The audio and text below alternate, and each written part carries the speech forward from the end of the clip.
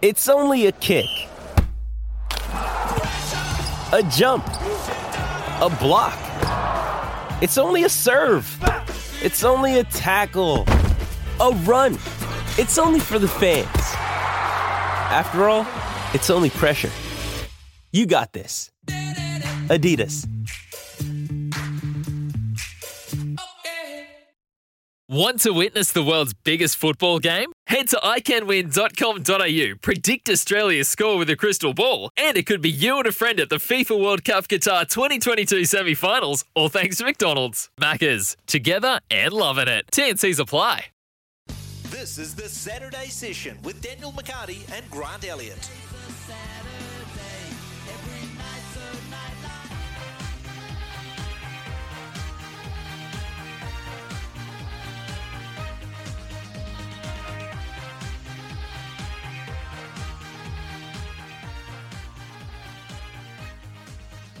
Kia ora, good morning, folks. Welcome into the show. Bang on 10 a.m. on a Saturday means right here on SENZ. It is time for the Saturday Session.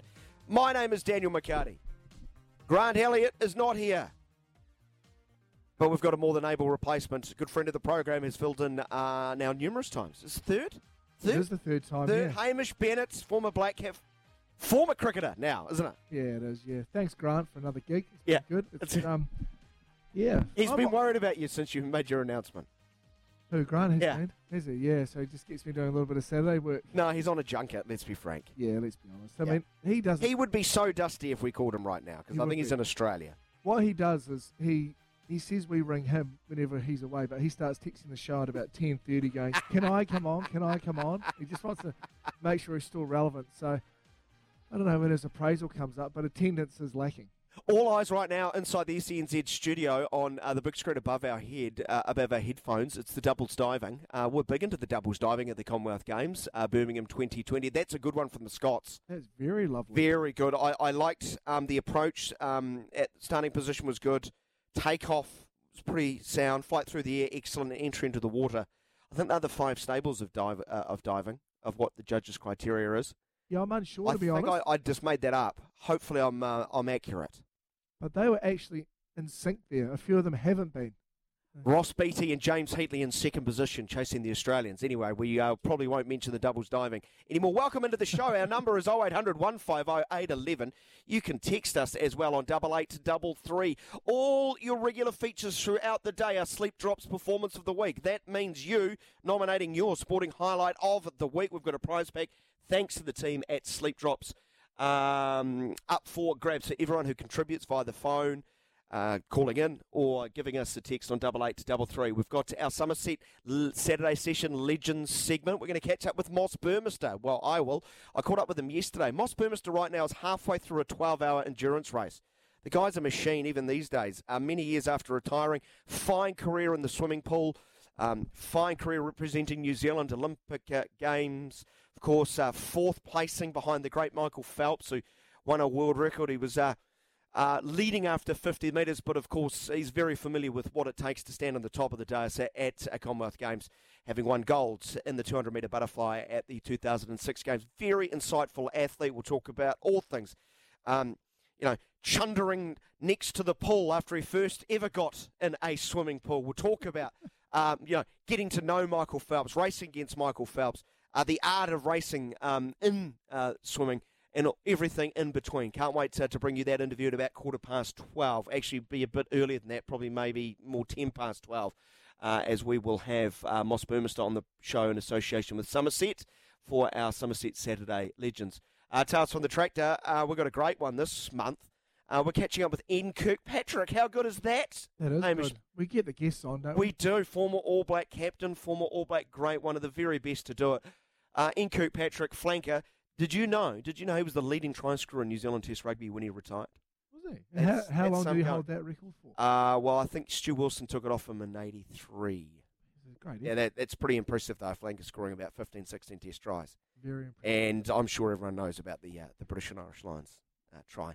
One of the very best to ever do it. Ian Kirkpatrick will join us. We'll also talk at the start of the English Premier League season.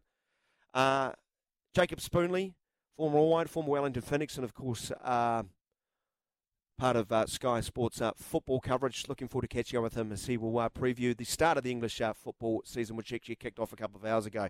Hamish Bennett, you were a Manchester United fan, but now you're just a Roy Keane pundit fan. Yeah, Roy Keane keeps you in the game. Well, I was, growing up. I mean, I think my generation of kids, probably you're a Liverpool man, probably. Yeah, slightly older, yeah. Yep. I was United. I remember watching the Champions League when they scored the 2 goals in the final minutes and, being obviously Champions League champions and growing up with the Beckhams and the Roy Keanes and the Nevilles, etc. And, Roy Keane's kept me in the game. I wouldn't say he's... The art of punditry. Yeah, he highlights a few negatives going on at United. He's a truth sayer, you might say. He is. He just tells the truth. He's not mean. He just tells the truth. He just tells it as it is, and I guess he just speaks with a lot of passion from United. That's the angle he's coming from. I mean, the era he played in. I mean, he won 7 Premier League titles, and he complains he didn't win enough.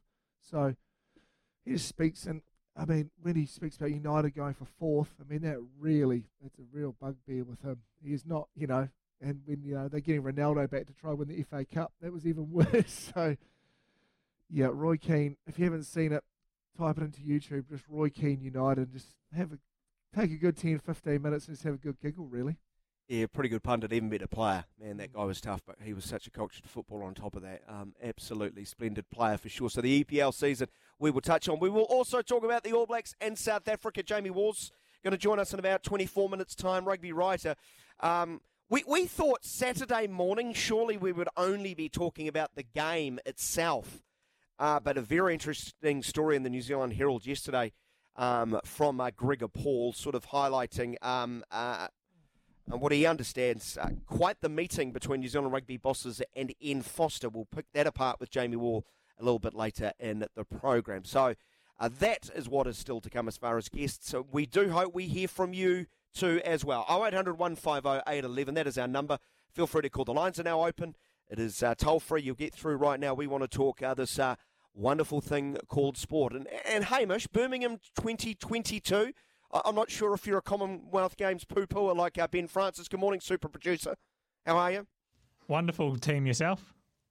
Yeah, he's great. It's Warriors game day, you can tell. Yep. He's kitted out. Got the hoodie on. What's under the hoodie? You got another top on under the hoodie? Yeah, I got a jersey on, yeah. Love it. Oh, he's gone for the full kit. We've got the socks. Full kit. You got the socks? It is winter. No, I don't have the socks, unfortunately. They got a bit dirty whilst trying to look after some horses. He's a busy man, old Ben Francis. Great to see you, my friend. Our lines are open, 0800 150 811. Commonwealth Games, you a big fan? I am a big fan. I haven't watched as much as I'd like, but I definitely am a big fan. Big fan. Big fan of? Well, specifically, I'm a big fan of Timaru. Yes. Canterbury. And obviously this morning... Great day for Timaru. I rang Mum and Dad this morning and just asked Dad, because Dad did a bit of athletics in his day, tried until he pulled his hammy at the South Island Masters on video, actually. Great video of watching. Does it get pulled out every sort of Christmas? It does, actually. Yeah. And he walks straight to the bedroom, dirty as well. Dirty. G'day, Dad. So he starts in the 100, and he's going good. He's actually leading, and then just blows a hammy out. And it is just... What event, sorry? In the 100 metres. 100 metres. Yeah. Oh, no. And it's so funny because we saw the videos back. That's why we've kept the VCR. It's the only reason. And I can't wait till my kids are old enough to show them. We sort of rewind it back and forth, the facial of when he's good to when it goes, and to just see him limping off. And for the start, he came home. We're like, how'd it go? All those years ago, and he's sort of limping in, and he had a bruise from his ass to the back of his knee. Wow, that does sound bad. I tell you what, Ben, he has completely entered the spirit of the Saturday session. Chance to talk about the Commonwealth Games. He's used it to lance his father. Yeah. Sorry about that, Stu. But that is fantastic. Stu, we love you and appreciate you. I think we can go to the lines. Is it Tony? Good morning, Tony. How's it going, guys? Yeah, we are good. What about yourself? Yeah, not too bad. Just to touch on the AVs and Africa game. Yeah, please do. What are your thoughts? 13 plus Africa, easy.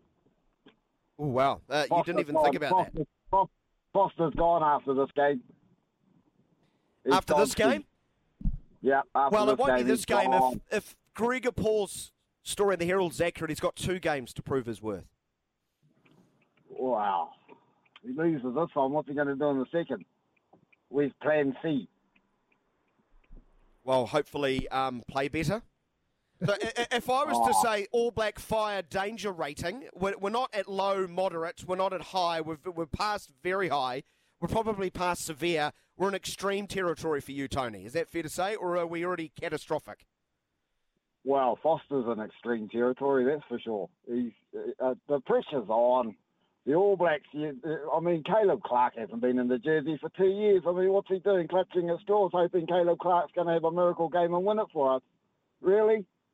He should have Mwanga starting, Barrett on the bench, Geordie at fullback, Geordie at centre, and Will Jordan at the back. Yeah, I look at that side and I still sort of scramble and thinking, have they got the right back three mix? Is Will Jordan a fullback rather than a winger? Have they got the right midfield? But then I just keep coming back, Tony, and tell me if this is fair. It's got numbers 1 through 5 especially. They've got to lead the way, don't they? Well, yeah, that's for sure. They can't keep relying on Ardie Savea. I mean, Sam Kane's not the captain. I mean, wake up. He's not the captain. He can't even play 80 minutes. Honestly. Do you need a captain to play 80 minutes? Of course you do. Of course you do. You have to have a captain on the field for 80 minutes to run the show. You can't have three guys running the show. Barrett's his game's gone because he has to keep running the show. You can see it. You saw it in the Irish games. Mwanga's got a way better kicking game than Barrett.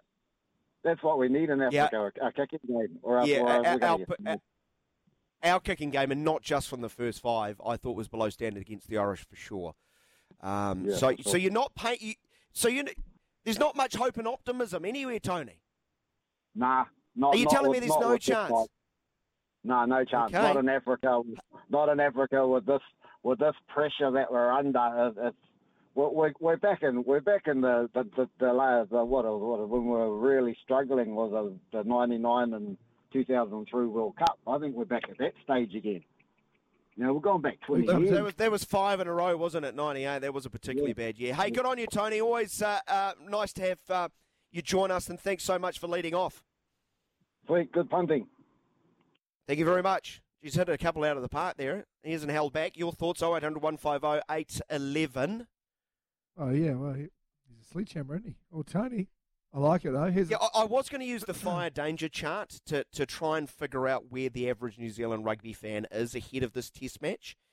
And I'll put Tony in the catastrophic category. We're in drought weather. Yeah, it's bad. So where are you, New Zealand rugby fans? 0800 150 811. As far as your mindset ahead of this test match, is your stress levels low to moderate? You find this is fine, just a blip in the road. They'll be okay. They're the All Blacks. Or is it, into very high, severe territory? This is uncharted territory. We've lost to Ireland. 4 out of the last 5 tests, not good enough. Or is it an utter catastrophe? Let me know. 0800 150 811.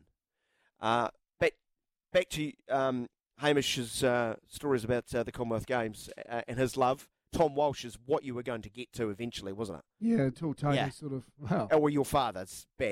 Tony got in the way. And then Tony knocked the door down.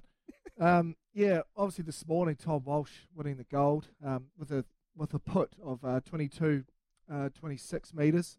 Incredible, really. Obviously, I grew up with the Walshes, actually, so I played cricket with his older brother, Bill, who was a little left-handed nuggety opening batter. Didn't score too fast. Wouldn't survive in today's era, but...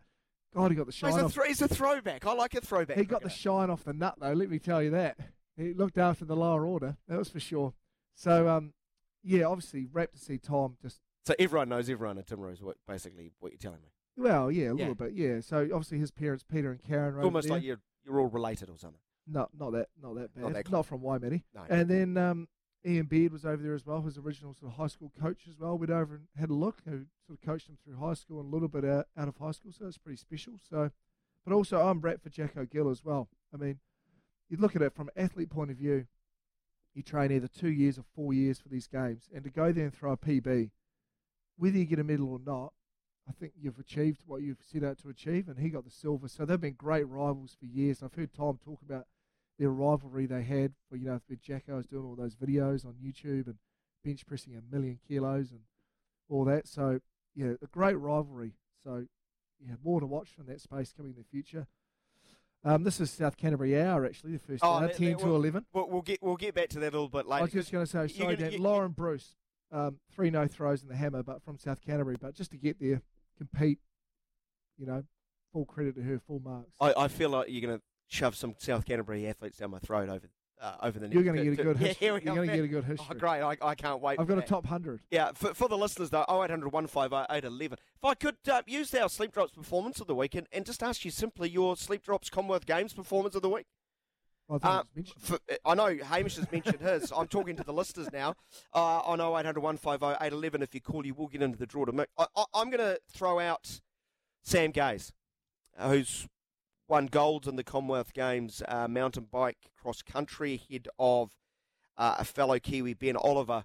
I've always had a soft spot for him, especially after he threw the bird. You might remember at the last Commonwealth Games to a teammate, Anton Cooper, who I think he had accused of bad sportsmanship after he attacked on a climb heading into the last lap when Gaze was getting a puncher fixed. He threw out the big bird as he attacked him. I'm a child. The listeners know that. I'm so immature. That warmed my heart at the time.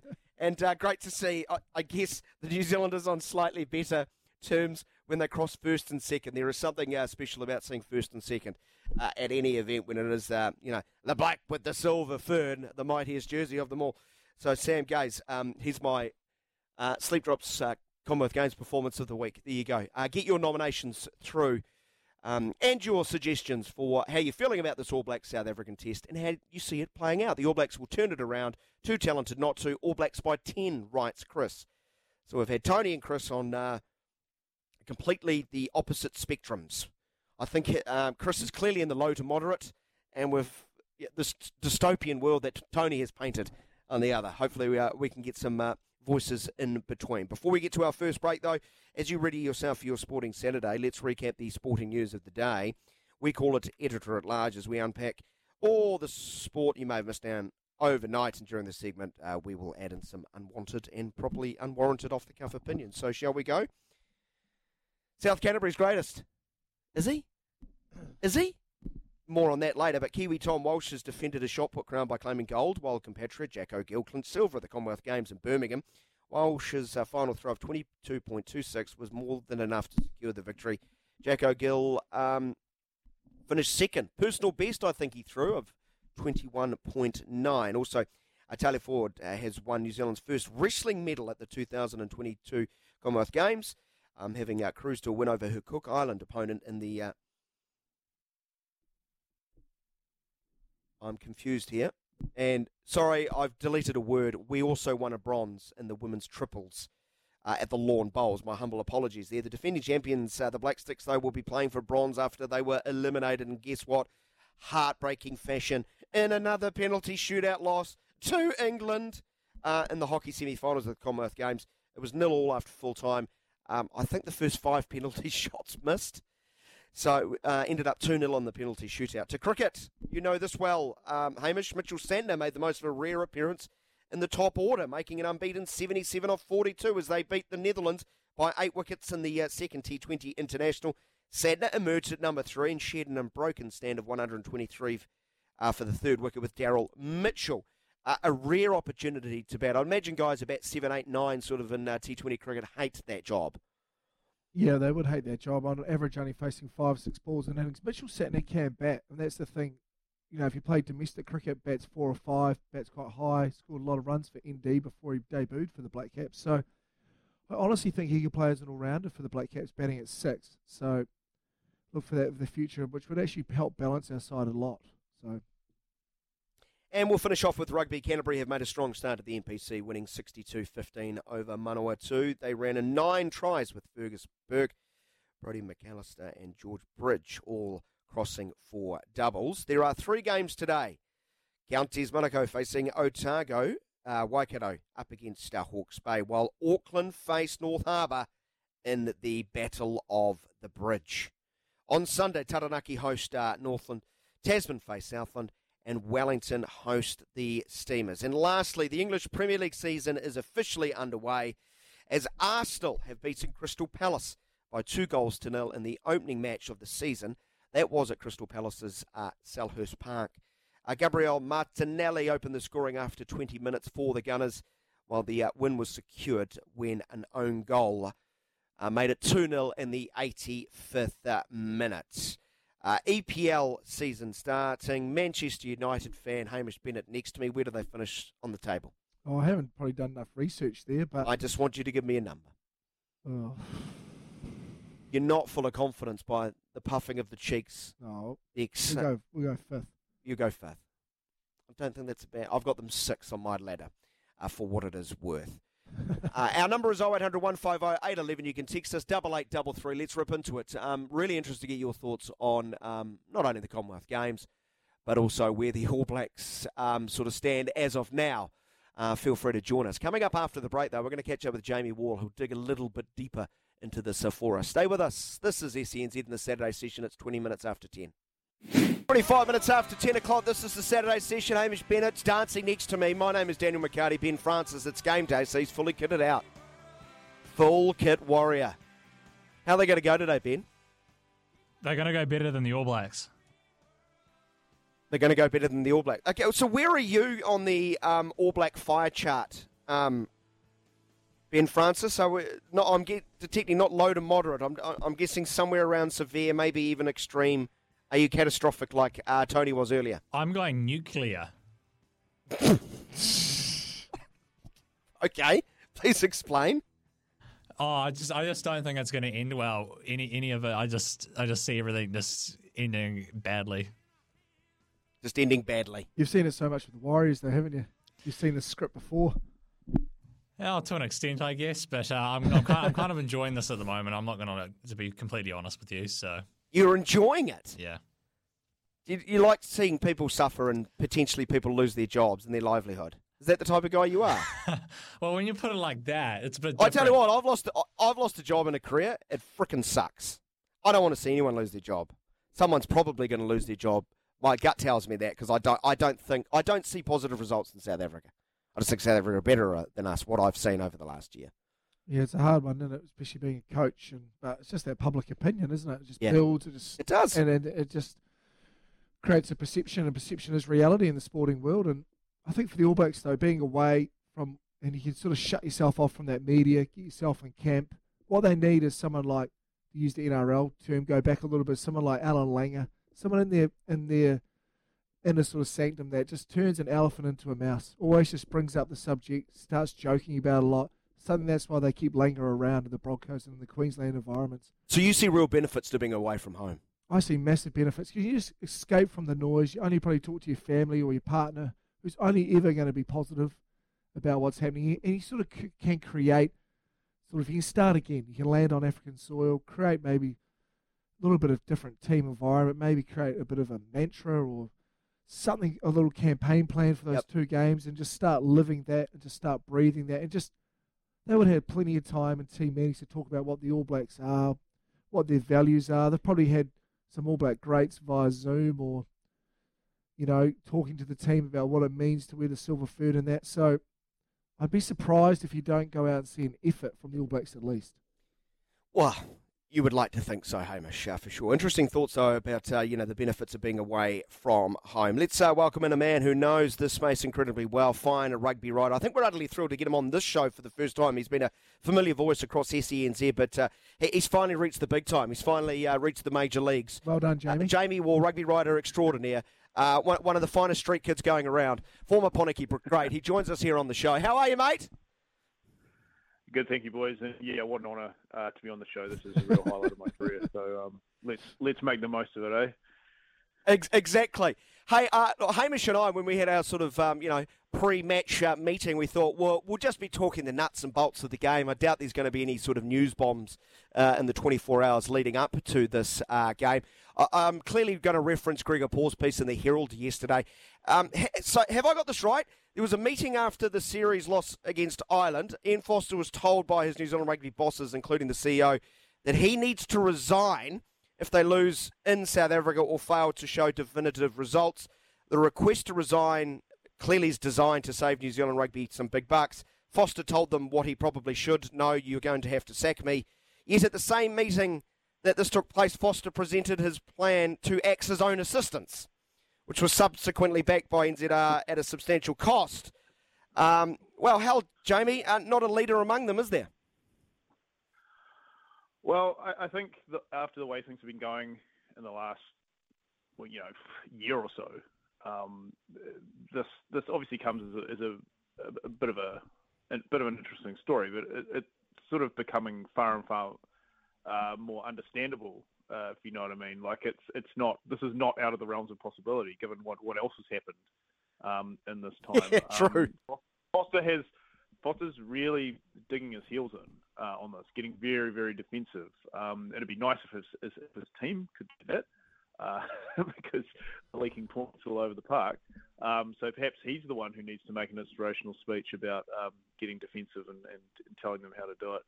But I think that the first 5 tests of this year, after what happened on the end of year tour last year, in which they went around this very long trip, and it was always going to come down to those last 2 tests, which before they even left, you could tell were going to be like, this is going to be a really difficult, little period, because the All Blacks don't generally lose their last test of the year. And if they do, it leads to a very long summer of conjecture and talk about the coach and the team itself. And not only did they lose their last one, they lost their last 2, and they lost them in convincing fashion.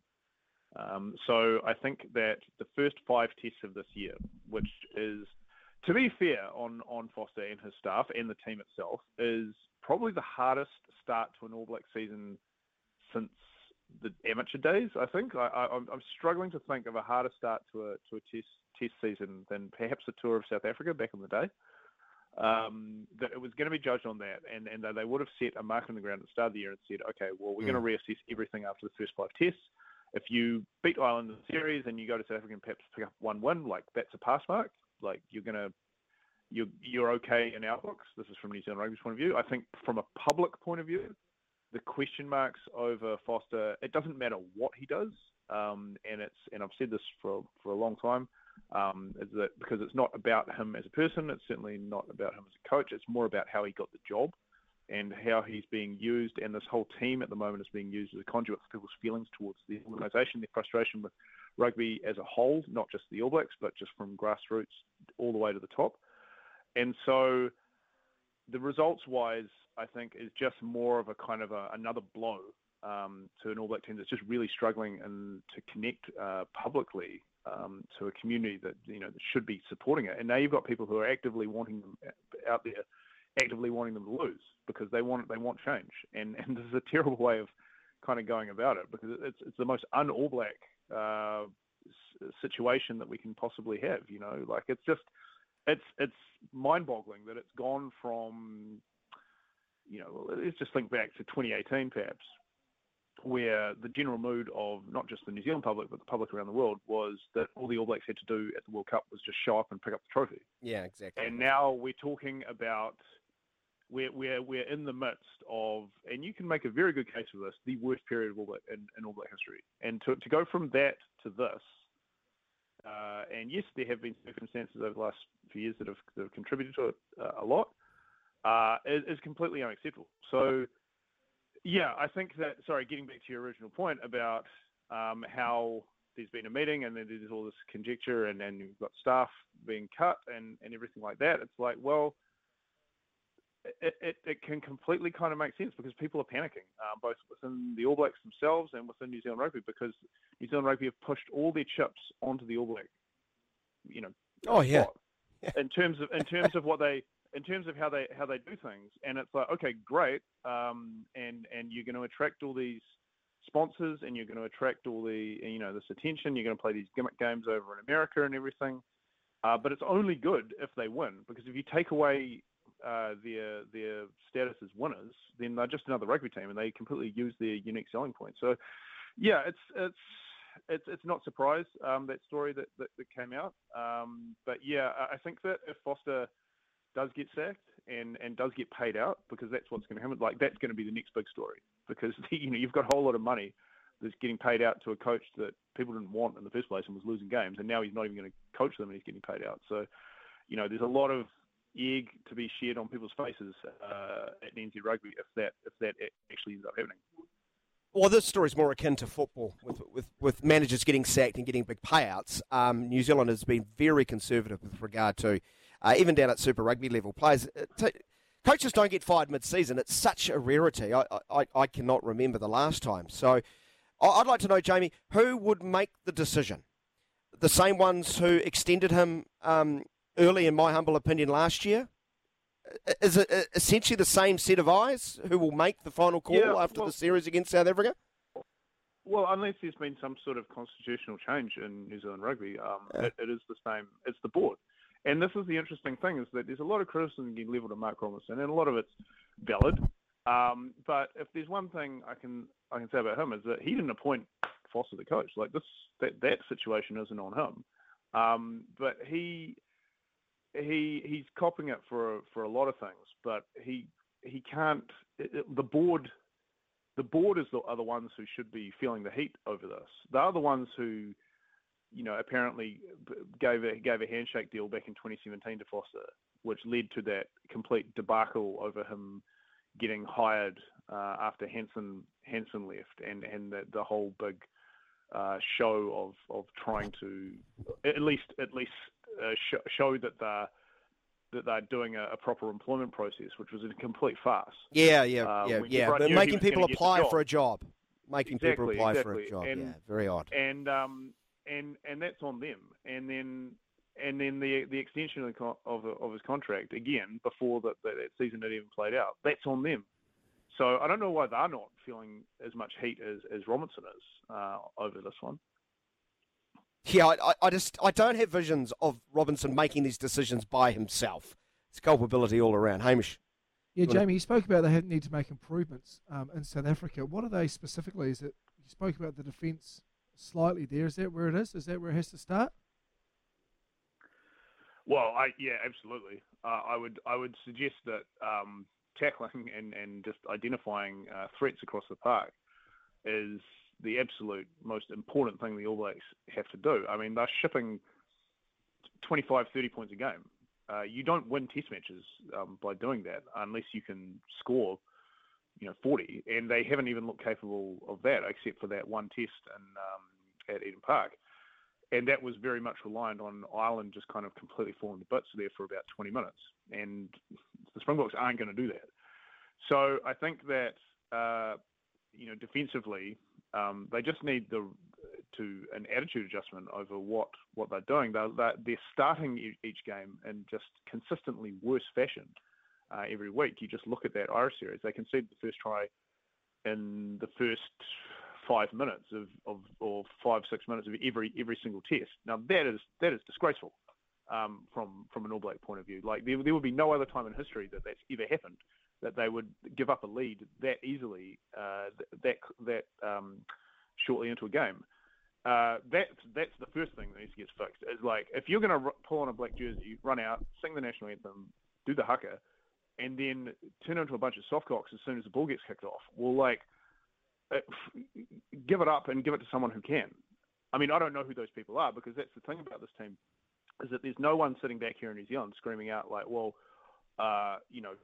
everyone's saying should be in this team to replace someone who's not. I mean, the team they put out, I just look at them like, okay, well, you've made a few changes, but is it really anything to get excited about? I mean, I'm kind of excited about Caleb Clark being there, but he's not going to be the answer to their problems in the forwards. Obviously, he's a winger. They've picked Samisoni Taukei'aho to probably, counter the very impressive Springbok front row. The guy's only played a handful of tests. I don't doubt that he's a good player. Yeah, but it's a second start, isn't it?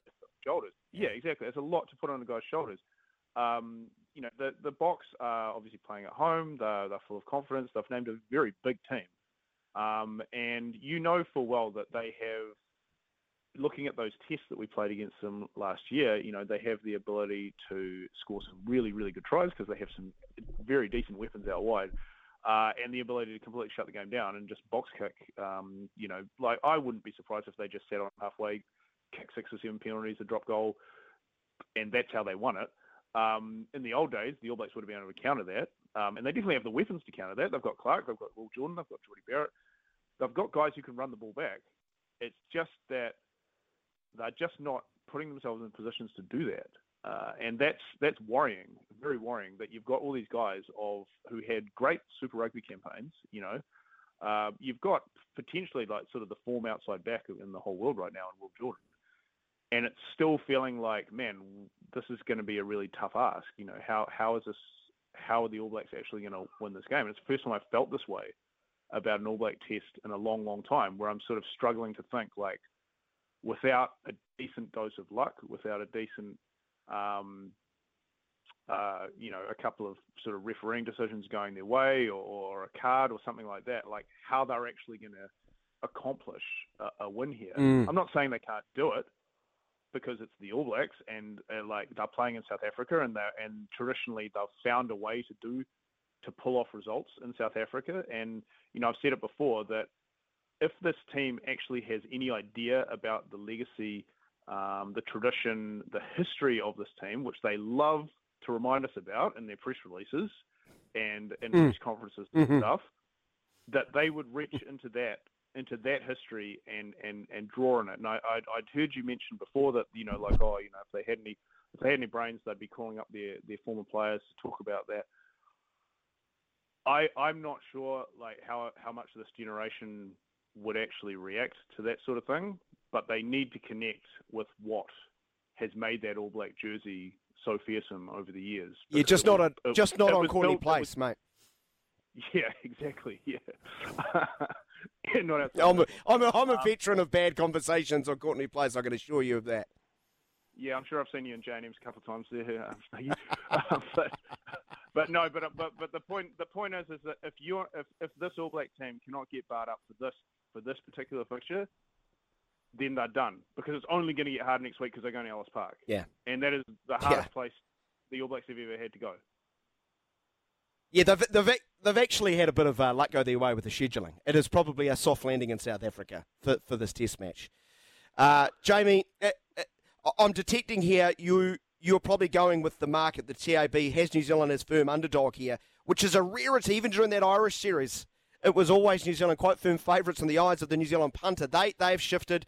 So what is it, South Africa by 3, by 10, by 15? Lay it all on the line for us, mate. Everyone loves a prediction.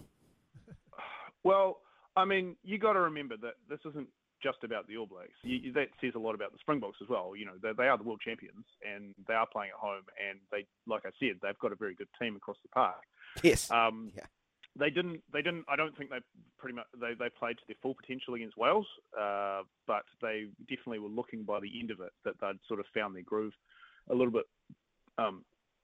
So I'm predicting a Springbok victory. I think it'll be probably done in threes, and that we're going to be in. But my firmer prediction is that we're going to be talking all about the coaching situation and the All Blacks all of next week, and probably the week after too. So there's my prediction.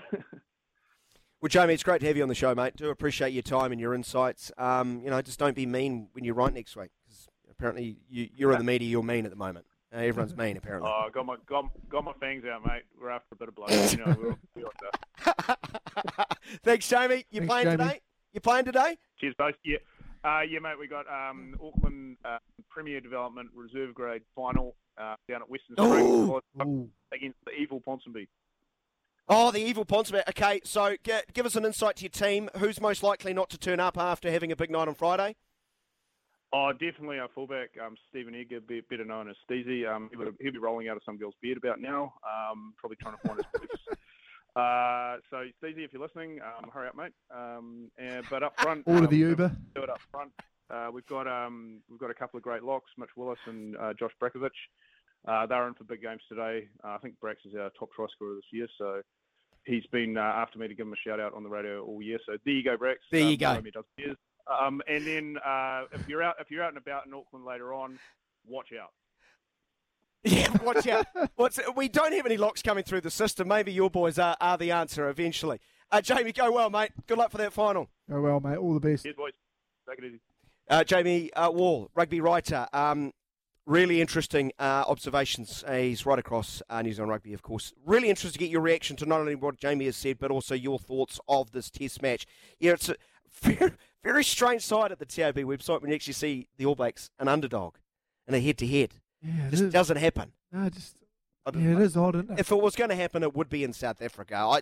I'd reckon I could count the times New Zealand's been underdog at the tote on one hand in the last 20-odd years. Let's get your thoughts. It's 16 away from 11. We will take a break.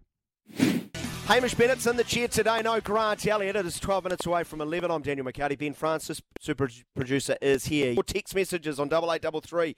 This one reacting to Jamie Wall joining us in the last segment. I don't know who Jamie is, but he was talking so much sense. He was saying everything I am thinking. Text in Jamie Wall. It could be Jamie. I don't know. It's probably not Jamie. Probably one of his teammates. Yeah. Definitely not his fullback anyway. Definitely not the fullback. He's otherwise engaged. Tim writes, Tim in the 09, hi guys, I feel the biggest issue with Foster is he hasn't advanced any players into world-class players. In fact, most players' skill sets have gone backwards. I'm at extreme level. Thank you very much, Tim, for entering in the spirit of where on the All Black fire warning chart are you. He's in extreme territory. I do wonder, skill sets, isn't it just skills?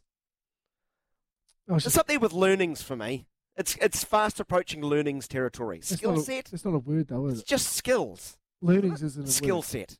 Here's my toolkit of Yeah, I don't get it.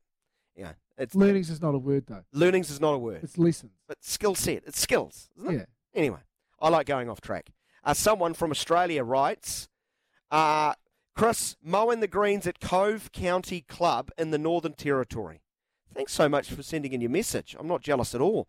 The AB's deep in drought will get pants. Should be pantsed?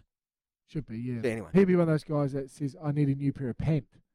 That's a very good point. Yeah. I think he's trying to say they'll get pants. They'll lose. They'll lose heavily. He adds Jordan Mo'unga needs to start. Foster must get a kickback from the Mr. and Mrs. Barrett. Kane needs to go. South Africa win by 20. I would say that's catastrophe area, isn't it? If you lose by 20 points. That's not good. Someone writes here, more serious than an erection problem. Weren't you talking about that stuff a couple of weeks ago?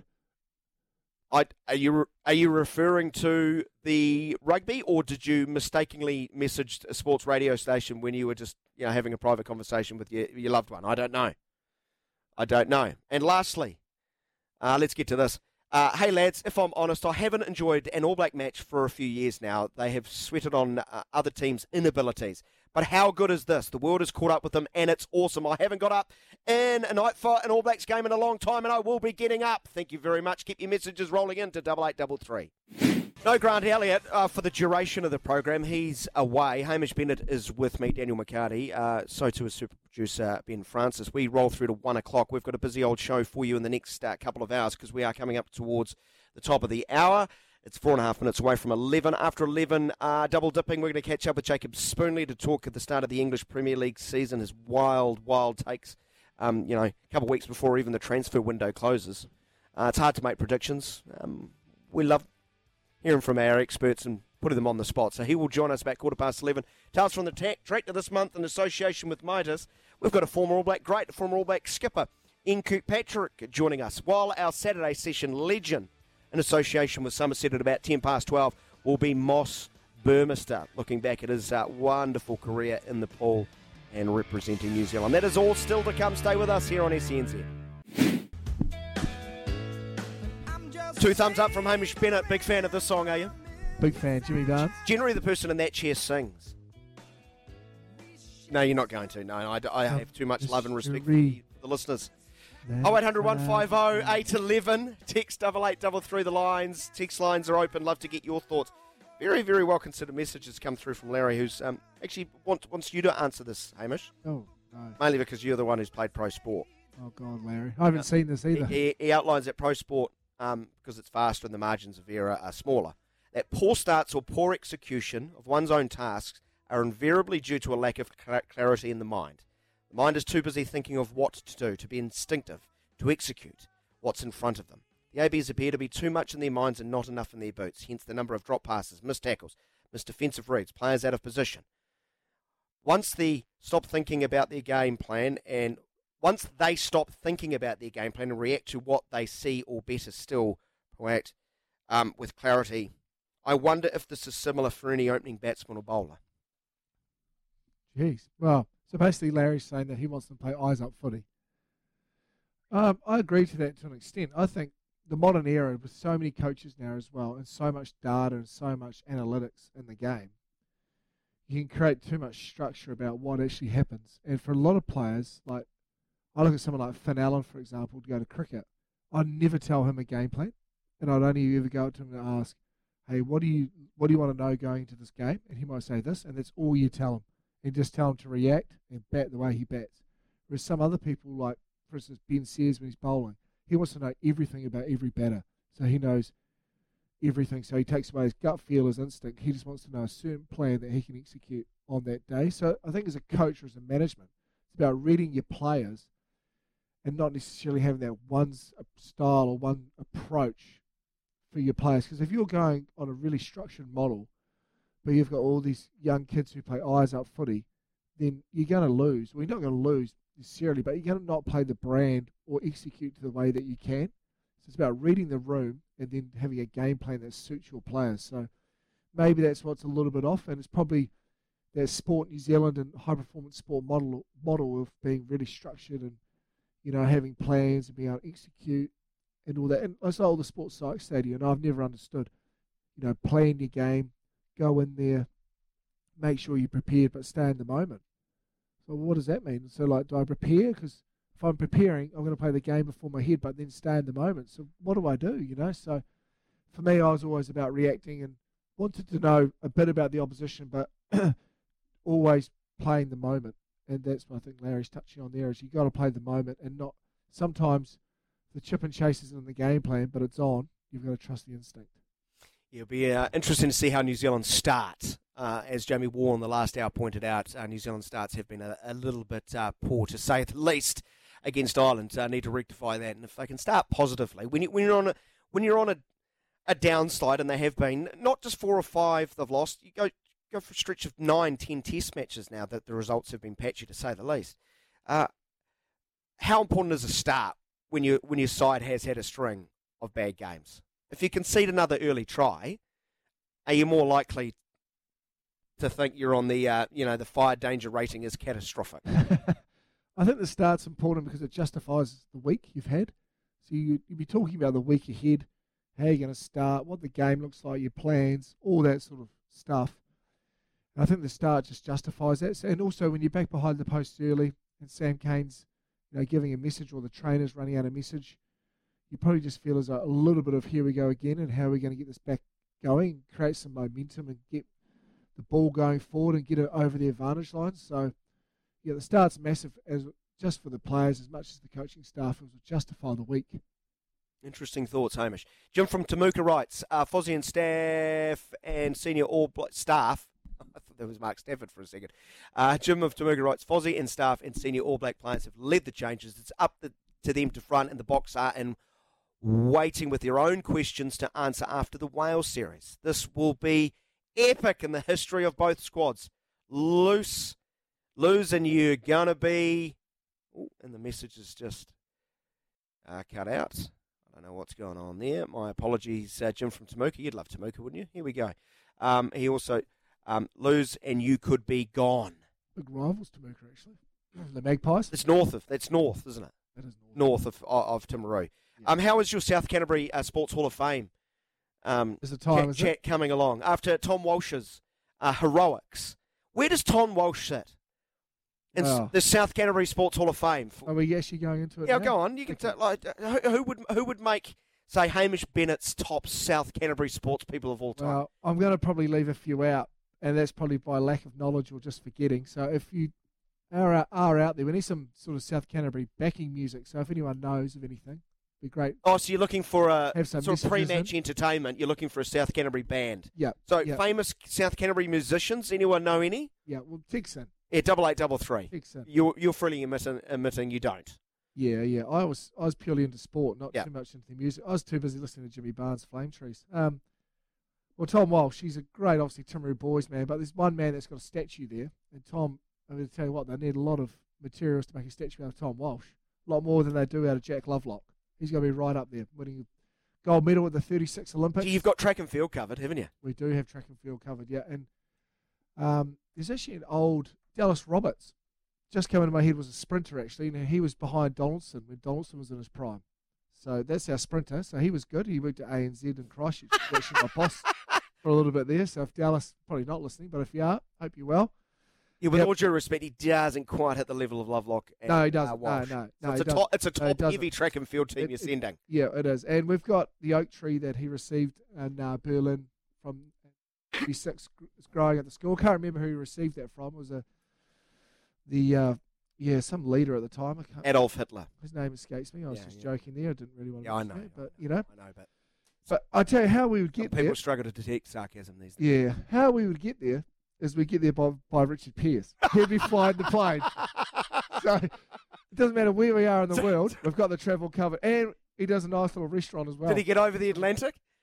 We can get anywhere now. Yeah, now Yeah. he would. Yeah. Yeah, so we're Yeah. not using Richard Pearce's plane from back No, back in those days. We're bringing him back. And Okay, bringing him back. So he's Yeah. he's travel. Yeah, He's on travel. He's travel and food because he's got a restaurant. Yeah. in Timaru, so he's travel and food. Does some good chicken nuggets and chips. Growing up as a kid there. Once we're on ground, and we need to get from A to B, we bring a Farlap back.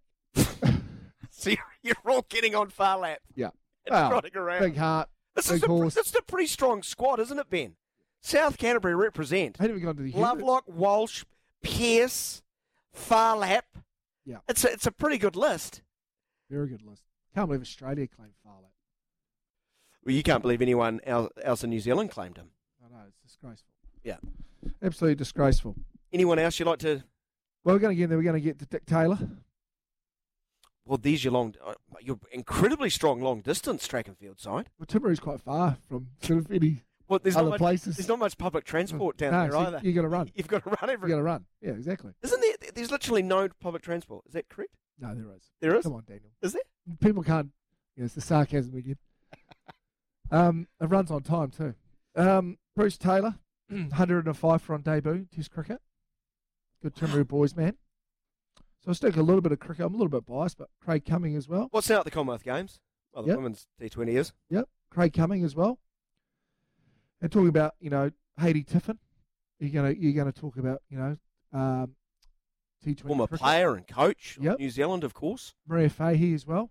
I must admit, I've gone down a rabbit hole here with Hamish Bennett here. You have, Ben you have. Francis. I did not expect him in his knowledge of South Canterbury sport to be as Have we strong. only got till 1 o'clock? Did we? We've actually got to about 30 seconds. Okay, now. I'll quickly go through Yeah, it. is there Okay, any- Mark Parker, obviously tragically passed away in the Bali bombings. He played Yes. for Otago and a little bit of Wellington. His dad, Murray Parker, was a teacher there. Mark Ryan, Brendan Cyclist. Laney, Brendan Chainsaw, Chainsaw. Isaac Ross, Callum Grace, Hayden Patton, You're missing a big one though, aren't you? myself. Is that the big one? No, Someone wasn't who, there some guy who won a couple of Olympic medals in a pool? yeah, some guy who was just passing through Timaru actually, and his mother couldn't hold on. Daniel Loader, born in Timaru, so we're claiming him. He might not have been there that long, maybe a couple of nights, but he's a Timaru man, and that's why he did so well, I reckon. Fantastic. Maybe he tried to swim out of Timaru, get down to Dunedin as quick as possible. And someone writes here, Bob Fitzsimons. Oh, Fitzy. How could you forget arguably one of the greatest boxers? Oh, Fitzy. Certainly New Zealand's greatest boxer. Former heavyweight champion of the world. Come on, mate. Do your research at the actually, break. there we go. We've got the music. I just remembered. Jordan Luck is from Geraldine. Exponents. The Exponents. No! You're telling me pre-game. Here it is. What an event. South Canterbury. Get to Alpine Energy Stadium. Get Jordan Luck there pre-game. Is there, Junior is there Tanu'u any actually province- played. Is there any Tanu'u- province represented in the Heartland Championship who can beat that list? Junior Tanu'u actually played for South Canterbury when I was born, and someone else. I remember they played the Vikings in a warm-up game. I went down there and got their signatures. I played Junior in a game of cricket earlier this year. I forgot to tell him. Fantastic Got his knowledge. autograph. Thank you to all those who texted and actually reminded Ben and then Hamish Of that Jordan Luck was I part. forgot about Jordan because he sings a song about it. Real Nice shame, dude. real shame. 8833, keep your messages rolling and we will take a break. The English Premier League is in our sights after this break. Natalie Rooney with a gun as well. You got shooting covered. Got shooting covered, excellent. Oh, Geraldine's finest, Hamish Bennett. Is it what? And they do the Barker's Jam there as well. Beautiful. What a place. What a plug out. Well, And where would New Zealand music be without South Canterbury? Well, apart from Dave Dobbin and the rest, but you know. I think they've been massive contributors to New Zealand music, but I don't think they're holding up New Zealand music. I'll tell you what, in 2016, Popping it up, they're not Atlas. In 2016 for the Olympics, they were voted town number 3 out of 10 contribute the most athletes to the Olympics. South Canterbury, And home the of New Zealand greatness. sport. I actually forgot Mark Ryan. He would biked everywhere. Yeah, well, you did mention Mark Ryan. Did I? Yeah, I you was did. making sure. You Making did. sure. Jacob Spoonley, I'm pretty sure, is not from South Canterbury. Fine footballer in his own right. Sky Sports these days. He joins us to talk the He English wishes Premier he League. was. You aren't. You don't have any connection to South Canterbury, do you, by any No, chance? let's keep talking South Canterbury. That's intriguing stuff. Are there any footballers from South Canterbury? There was no footballers on his Hall of Fame list. Daniel and I did a little bit of sarcasm, and I did hint some there. Who? From Jacob saying let's talk more Timaru. Oh yeah. Well, I know he's taking the piss, mate, but it's my show. Yeah, fair. There's any footballers from South Canterbury? Am I on a group call or is this a radio show? No, this is a radio show. Hamish has been waving the South Canterbury flag, Jacob, because Tom Walsh, of course, Timaru's finest, well, not necessarily Timaru's finest after the list Hamish has given us. Hamish very clear. Hayden Patton. No, you didn't. There you go. He was in my class at school actually, so we could get to places a few way. Yeah, this is going on too. Can I just talk someone else in relation to Mr. Walsh? Jason Pine, a man of high caliber, had an absolutely atrocious pun in relation to Tom Walsh's medal. He just simply tweeted out, "Shot, bro." I was like, "Oh, come on. You're better than that, Piney. You're better than that, mate." What was his one about butterflies during the week? Swim like a butterfly? Mate. Well, butterflies don't swim, Piney. They fly. Oh. They fly. I would have thought butterflies don't do well in the water. We should never critique commentators that we know personally and have great admiration for, Jacob. The English Premier League season is here. It has started. Arsenal score 2 goals. They have won the opening game of the season against Crystal Palace, and it's a fitting way to actually probably start. The questions to you, Jacob Spoonley. Always nice to start with a win. They didn't last year. They went down to Brentford, I think it was, away from home to start the season. They've spent big at Arsenal. Is it top 4 or bust for them? Is that how you judge, what they can and will achieve this year? Well, I think there's demands on a lot of teams in the Premier League, and with the money that floats around, obviously it's a fairly cutthroat industry to be a part of. I really like what Arteta's done with Arsenal since joining City. The club was in a bit of disarray. It had gone through a number of managers. The squad had a number of iterations to it. He's quietly building a quite competitive team here. And I think the real change in approach is the signing of Gabriel Jesus. And he was dynamic this morning in that game, a real intention to his play. And when you put alongside the likes of Martinelli, who selfishly, lads, I removed him from my fantasy league team for Martin Odegaard. I'm regretting that now. But it was a great result for Arsenal, particularly when you compare it to their result and the way in which they started last season. But going to Selhurst Park, it was absolutely rocking to kick off the Premier League. The Tifos were out at the beginning of the match. They were up against a dynamic team in Crystal Palace. They're very confrontational up front, very direct, very skilled, the likes of Zaha. So they could have caused Arsenal a lot of problems. But going away from the game with a 2-0 result, 2 goals and a clean sheet, Arteta could not have been happier, to my mind. And I think Arsenal are a dark horse to get into that top 4 this year. Yeah, I think Crystal Palace are a good side too, and it is a good result for them. Their crosstown rivals, Arsenal, that is, Spurs. Full pre-season under Antonio Conte. That would be huge for them because this guy is a real coach, isn't he? He made great improvements coming in mid-season last year, and they got into the Champions League. They must have huge optimism about what they could possibly achieve this year. Yeah, and I think they've probably got a player that's in the top 3, if not the top 5 in the Premier League, and Son. He's a player that can do a lot. He comes from deep. He plays off Harry Kane. He can also at times lead the line if you want to rotate him out and play a bit more of a false 9 to come short. But he's an absolute headache for defenders. And when you take into account the preparation that they've had under Conte this season, a lot was made about Conte's pre-season and the way in which he doesn't let players get out from underneath him. He controls that training and the way in which they approach games with meticulous fashion.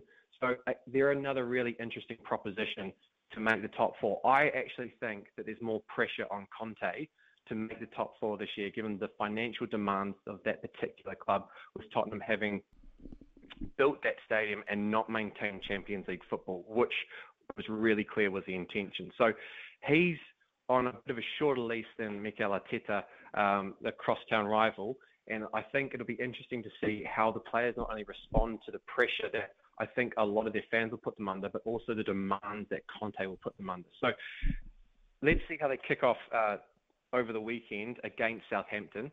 That is an absolute must-win fixture for them if they are to achieve their top four aspirations this year.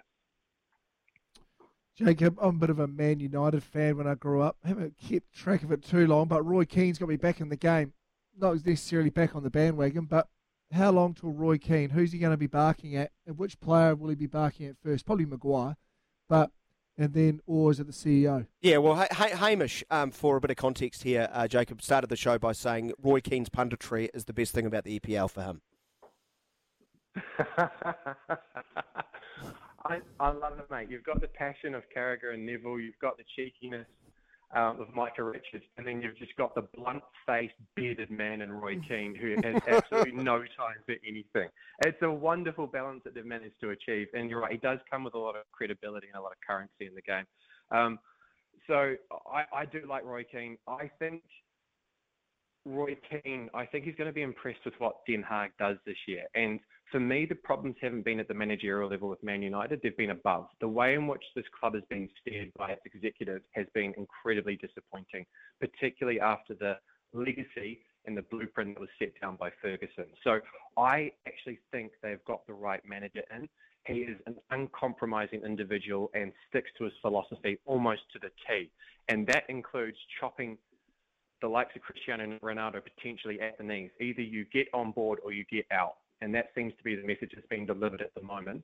And it's not an easy conversation to have, and it's not a conversation that happens once. It's over a couple of days, it's over weeks. And I think Ronaldo has been given a mandate by Den Haag. We are not going to accommodate you. This is how I play football.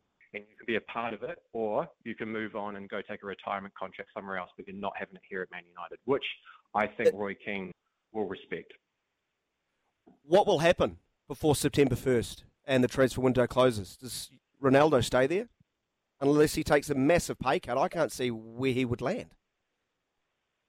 Well, it's an interesting one. So the MLS is obviously a natural landing ground, or there'll be definite interest from the MLS. Gareth Bale has gone there, gone to LA. It'll give Ronaldo the opportunity to go to the likes of a massive media market in New York or California. But if he wants to stay in Europe, I think he's got a bit of a brand issue at the moment. It was very clear last year that he was there to score goals, which he did, but it was all about him and his individual production, not how he fitted into the team.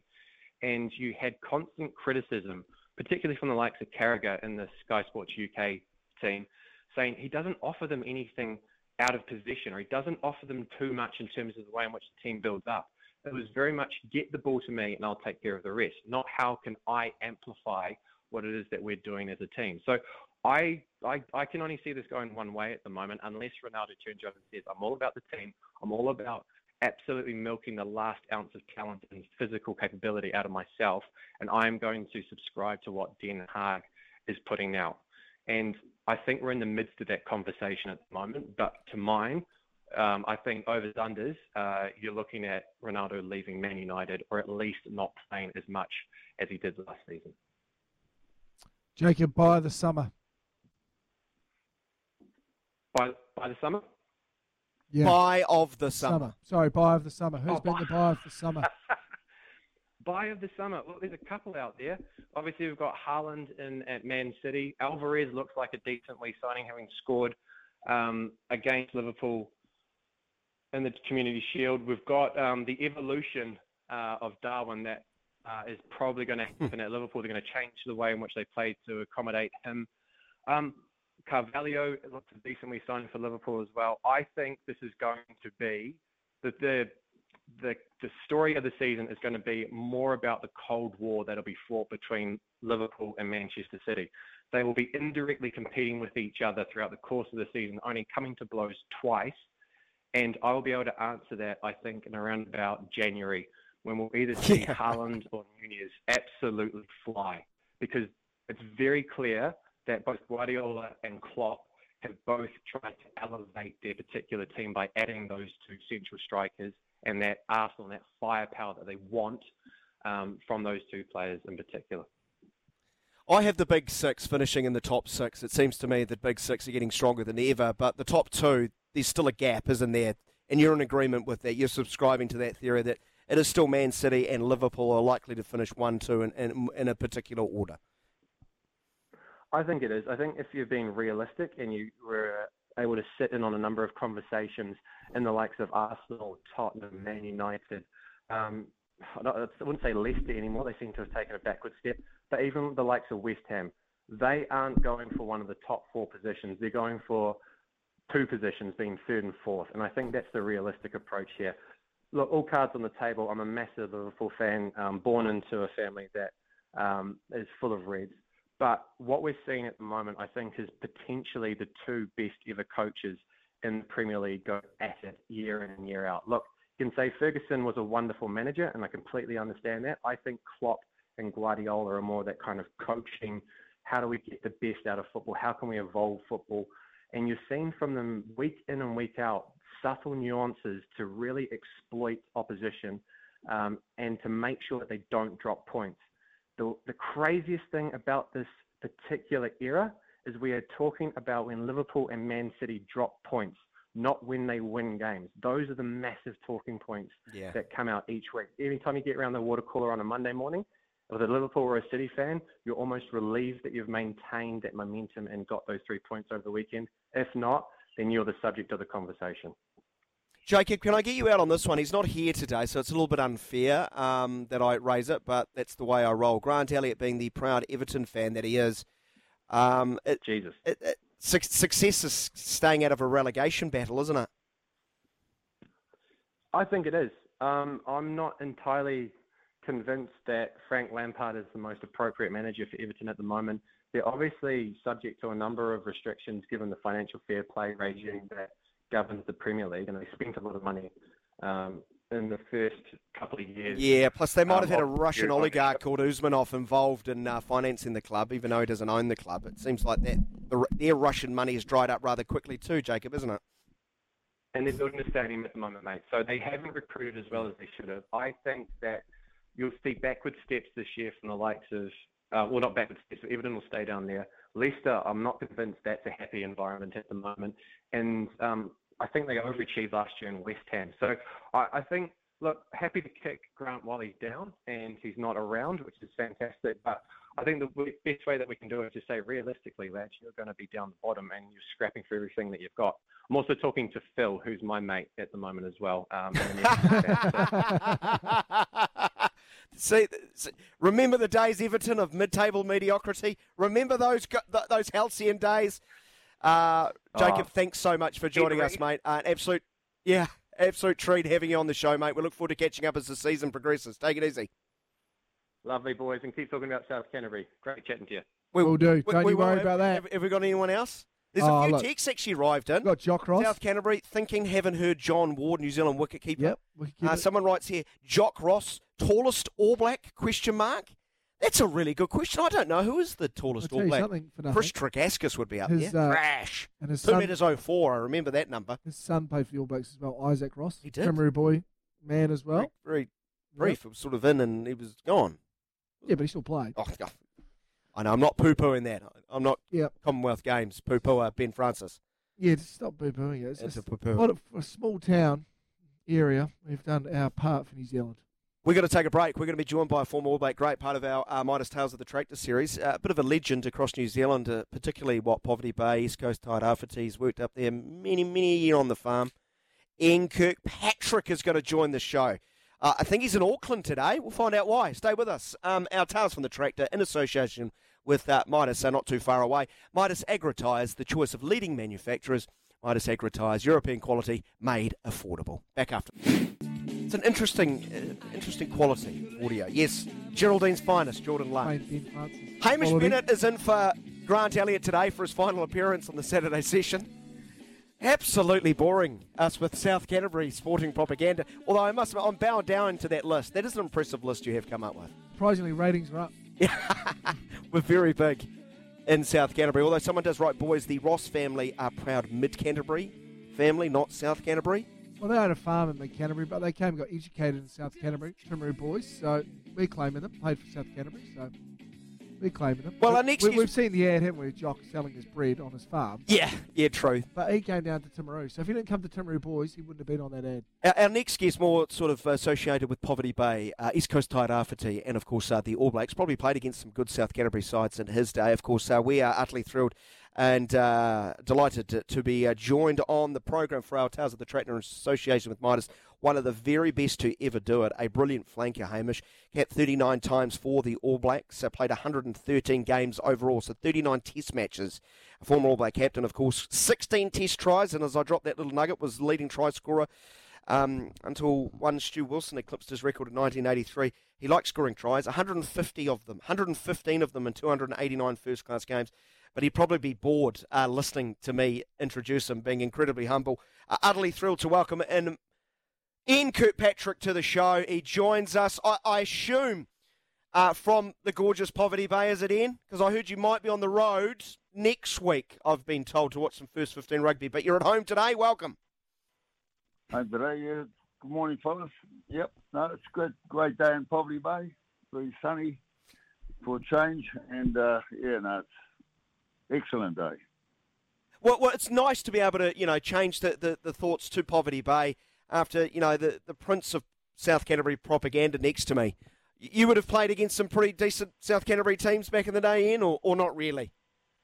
No, not at all. I don't think I ever played against South Canterbury. We used to play when I was in Canterbury. We played Mid-Canterbury quite early on in the season, but we never...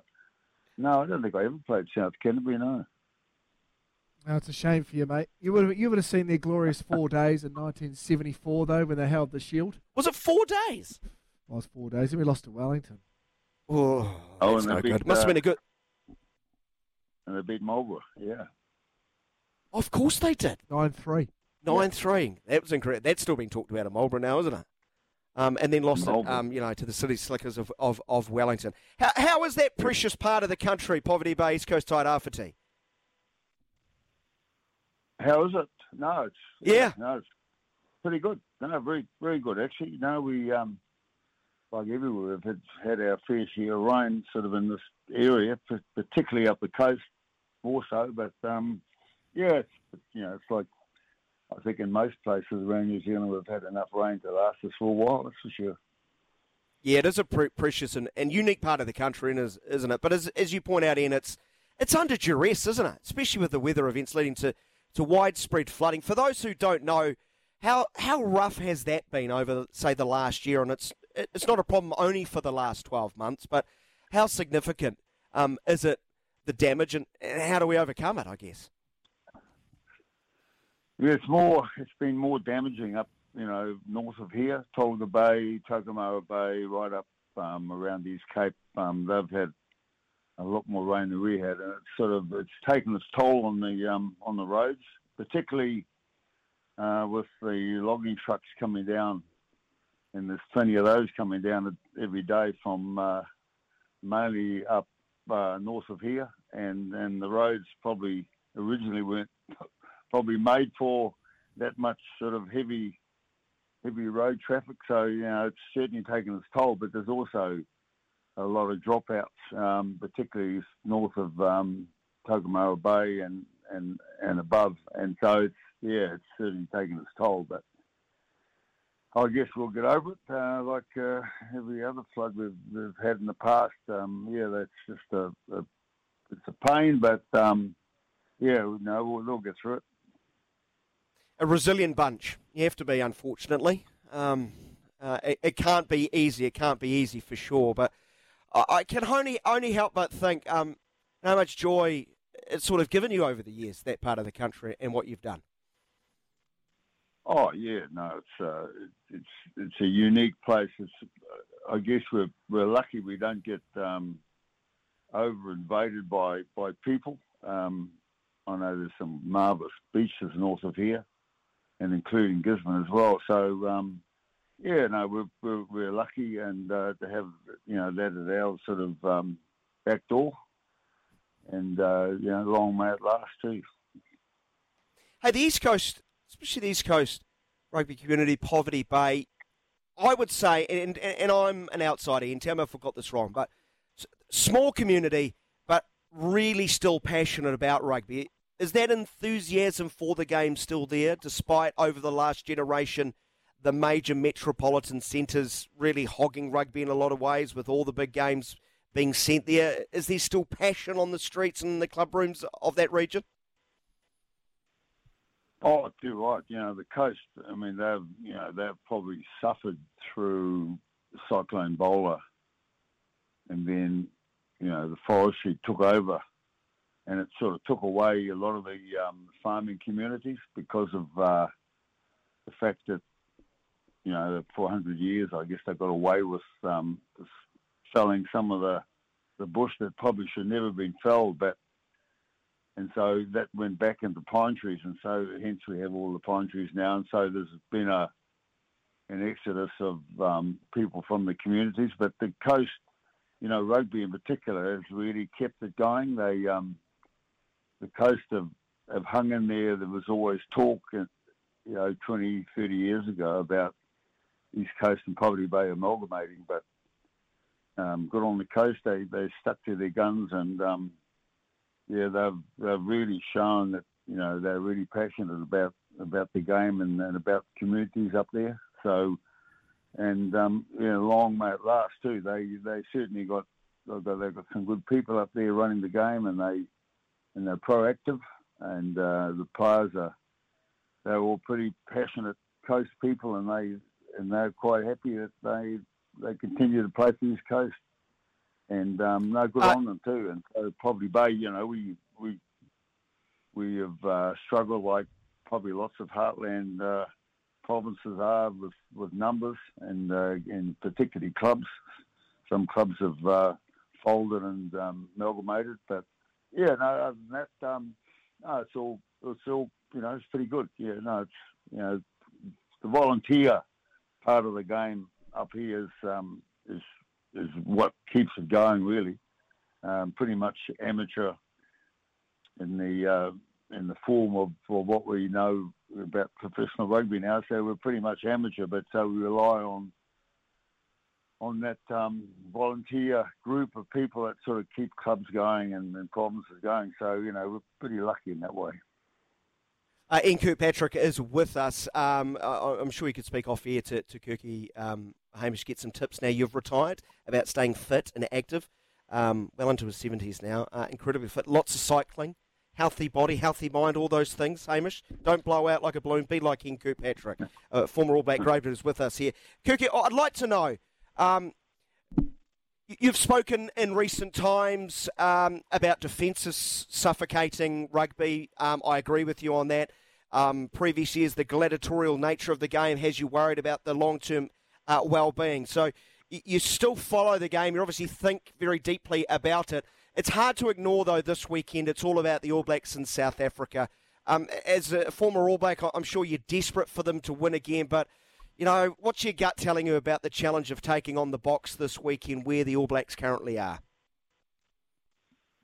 Oh yeah, they were in an awkward position. Obviously, what the Irish put up against us, and so we are, I guess, going in probably not as confident as we would like to be against South Africa. And having seen South Africa play Wales, I know they were lucky in one test, I suppose, to win it, but they won in the third one quite easily. But the South African sides, as we know over the years, particularly in the professional area, they've really picked these big guys, and we'll be up against it in the set pieces in particular, where if you don't dominate there, you're going to struggle, and I can see we're going to struggle at line out time with their huge guys, and they're athletic, and so they'll be challenging us at our line out time. So that's going to make it difficult for us to actually dominate. And scrum time, well, we just hope we got the right scrum that can foot it with them. But yeah, and I guess who knows how they're going to play at the ABs. I mean, they're going to have to do something different to what they've done against the Irish, that's for sure. And let's hope they've worked out something in the last 10 days, because it's going to be a mighty battle there at 3 o'clock in the morning, our time, that's for sure. Ian, if you're in the dressing rooms, mate, what would be your message to the boys before going out and kick off? What would you be emphasising? What sort of words would you be saying? Well, they've really got to, they've got to trust themselves, and that trust is big in a team sport. You've got to trust each other and trust the guy beside you or inside you, outside you. And so you've got to go out with that in mind, because if you haven't got that trust in that teamwork, you're going to forget in a battle. So, yeah, it's all about, it comes down to self-responsibility, doesn't it? You can say as much as you like, the coaches can, but the guys individually have got to say to themselves, this is my game, my position. I want to keep it. I want to beat these guys. We just got to have that hard-nosed attitude. And for as long as you're out there, you've got to pull it out. And if you don't, you're going to let the side down, and so it goes right through the team. So that would be my message. Kiki, I know you're a legend, mate, and you're a humble man. Is there a moment, when you're on the farm and you're just by yourself, or you're driving the tractor or something, you look back at a game, or you look back at a moment in your career and you think, geez, I was good there, or a moment where you think that got away and I wish I did that different? Not something that haunts you, but just something that just pops into your mind here and there? Oh, some of those rugby memories are starting to get a bit distant now. But I think I tell you what, I think I was lucky to have played in the era that I did. I don't know. I think if I'd have played in this era, maybe I might be in a damn wheelchair by now. If I was lucky to do that, even. So, the physicality of the game has got sort of ridiculous in my book. Yeah. I mean, it's always been a physical game, but it's sort of gone into that professional era, and it's just become a real race to the top to see who can be more professional than any other team or any other individual. And I think, and you mentioned it early on, that I certainly do worry about the player welfare of these guys after they finish playing and they get into their 50s and 60s, and things start to go wrong because of what they did in their rugby days. And so that's what really worries me. And I'm concerned about these young guys coming on, wanting to make it, but in the process getting fairly well beaten up. And I just think it's sad that the game's been allowed to get what it is. It's always been a physical game, sure, but let's have the physicality controlled and lessen that contact that these players have to go into all the time. They put their heads down, and they hope they get their heads in the right place, because if they don't, they're going to be in trouble. And so, we probably only hear half of what goes on and what happens afterwards, after these big games, some of these big hits that they go into. The bodies aren't made of steel, but they certainly are well developed, and they're really well trained. But it still doesn't take away the fact that they aren't made of steel, and so somewhere along the line, their bodies are going to start disintegrating in some way, and that's what I'm worried about. Yeah, and I'm with you, and I hope we're both wrong. But it's the way the game has gone. Very wise words as always, Ian. Thanks so much for joining us here today. I'll let you go enjoy your Saturday. It's a real treat to hear your voice again, Ian. Take it easy. No trouble, fellas. Ian Kirkpatrick, former All Black captain or former All Black great, joining us live from the magnificent Poverty Bay. All part of our Tales of the Tractor series in association with Midas. Midas Agri Tyres, made in Europe and trusted by leading equipment manufacturers worldwide. European quality doesn't have to break the bank. Ask for Midas Agri Tyres for your equipment. Back after this break, it's 10 away from 12.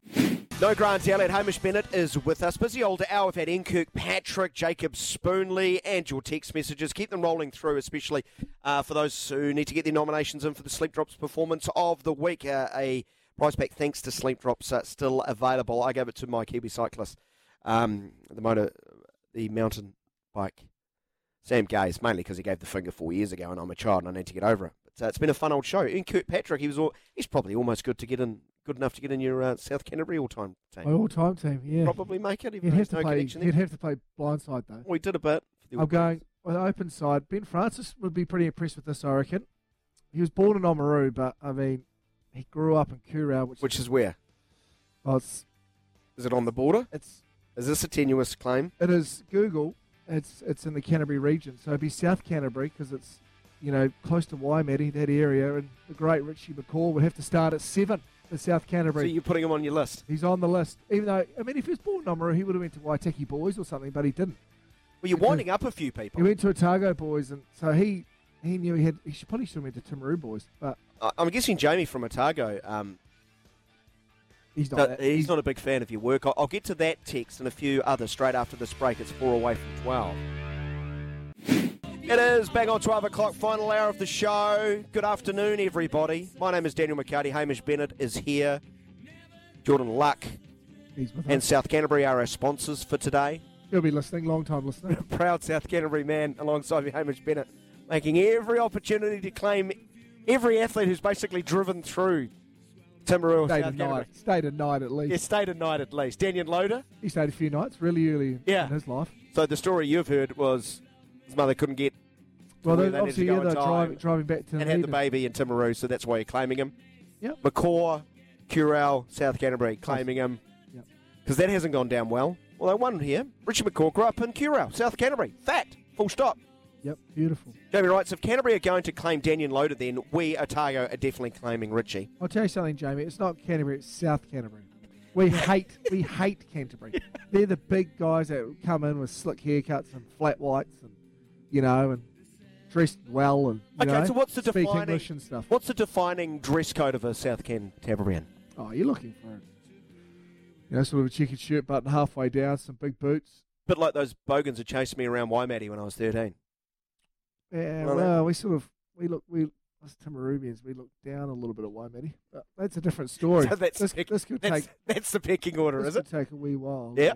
Yeah. So, so what are the rules of claiming? If they go to school, you're definitely claiming them. If they're born there, absolutely. If they spend a number of years in the regions, you'll claim that. Yeah, so you think there's a legitimate reason to claiming all of these? Yeah, definitely. Yeah, definitely, 100%. I mean, we've got some great athletes, and we've got some great facilities down there now as well, and so it's a great place to grow up and play sport. Like, there's just so much now. I guess a little bit of my time, you had to travel up to Christchurch to do whatever and train and stuff, but now they got all the facilities, great stadium there. Not enough league players on his list, eh? No, I haven't found any leagueies actually. Any leagueies from South Canterbury? A little bit disappointing. 8, 3. Oh, this is good as well. There's a Matt McCaw born in North Otago. We hate North Otago, playing for that Hannon Shield. God, they even get reception down there. Another message, schooled in Otago, then poached by Canterbury. Yeah, Otago. Oamaru is not North Otago. I know that. It's Kurau's in the Canterbury region, mate. Jamie, he's fixed it again, Jamie. I know that. We hate North Otago. Oh, bless. How the Warriors going to go as I try to move this off and actually get back to a sports show here, Ben Francis. Played Alpine Energy. The Rabbits. I've been a little bit disappointed with the Rabbits. I don't know if I sort of fell into that, what they have done over the last 4 or 5 years. They're going to be in the top 3 or 4, 5, but they're sort of hanging on, aren't they? Well, they lost Reynolds. So there's your problem straight away. Gone to the Bronx. He's pushed them up. Obviously, the Bronx had loss last night, but he's pushed them up, Reynolds. So they're just missing Adam Reynolds. Really, pretty hard player to replace. Yeah, he is. So if the Warriors are to get up later this afternoon, 5 o'clock kickoff. 5 o'clock kickoff on that one. What do they need to do? Come on, Ben Francis, number one Warriors supporter at SENZ. I'm being fully kitted out on match day. Yeah, like always. I'm saying this in all seriousness. I was going to say a miracle to an extent, and the reason why I say that is they have not beaten the Rabbitohs since 2018, and they've only beaten them twice in the last decade. So it's the Rabbitohs are a bit of a bogey team for the Warriors at the moment. So all streaks come to an end, Ben. All streaks come to an end. Exactly, like Ian Foster's. But anyways, it's harsh. Oh, the Rabbits need to win as well to get into the 8. There's a few teams that can make the 8 as well. And I just want to get back to this. No, I don't want to get back to Jamie here. No, I do. What's Jamie? Otago, they had the option of getting McCaw, and they picked Sam Harding, who went to Christ College, over McCaw, because Harding was in the New Zealand under-19 team starting open side. So then McCaw said, well, I'm going to go take my scholarship, go to Lincoln and try Christchurch, because Harding's ruined my spot in Otago. So blame the person who recruited Sam Harding. Okay. Probably a good time considering Ben Francis' little jib about Ian Foster, Drew Giggs' message. All week I've been hearing from people that want the All Blacks to lose these 2 test matches so Foster will get the boot and Razor will get the nod. Let's be honest. If we do lose, both, there's no guarantee he will be the next coach. Robertson. I don't think there's a guarantee Foster will be sacked, even if they do lose. It's how you lose. You play incredibly well and then lose by something. Let's wait a fortnight. Take a deep breath, see how these games go. We will take a short break, though, at 5 minutes after 12 o'clock. Coming up after, it is time for our Saturday Session Legends segment. New Zealand have done incredibly well at the Commonwealth Games, especially cycling and in the pool. Big shout out to Lewis Clarebird, a fine Wellington boy, who, amongst all the medals, won the 200-metre butterfly at the Commonwealth Games. We're going to catch up with a former 200-metre butterfly a gold medalist. It can only be Moss Burmester. Success in 2006. A wonderful career, very thoughtful athlete. I sat down with him yesterday to talk about his career in association with Somerset. Think legendary care, think Somerset Retirement Villages. Moss Burmester is our Saturday Session legend coming up after this. Time for our Saturday Session Legends segment. This week we caught up yesterday with one Moss Burmester. Moss Burmester's halfway through an endurance race right now. I think a 12-hour endurance race. It started at 4 a.m, hence why he could not join us live. This is all in association with Somerset. Think legendary care, think Somerset Retirement Villages. Moss Burmester's storied career in the pool, representing New Zealand. Commonwealth Games champion from 2006. I started off by asking Moss and enlightening him on the challenge that we've given one Grant Elliott to race Stephen Donald in a width championship for the SENZ width championship. We don't have any faith in Beaver or Mr. Elliott finishing a full Olympic-sized swimming pool length.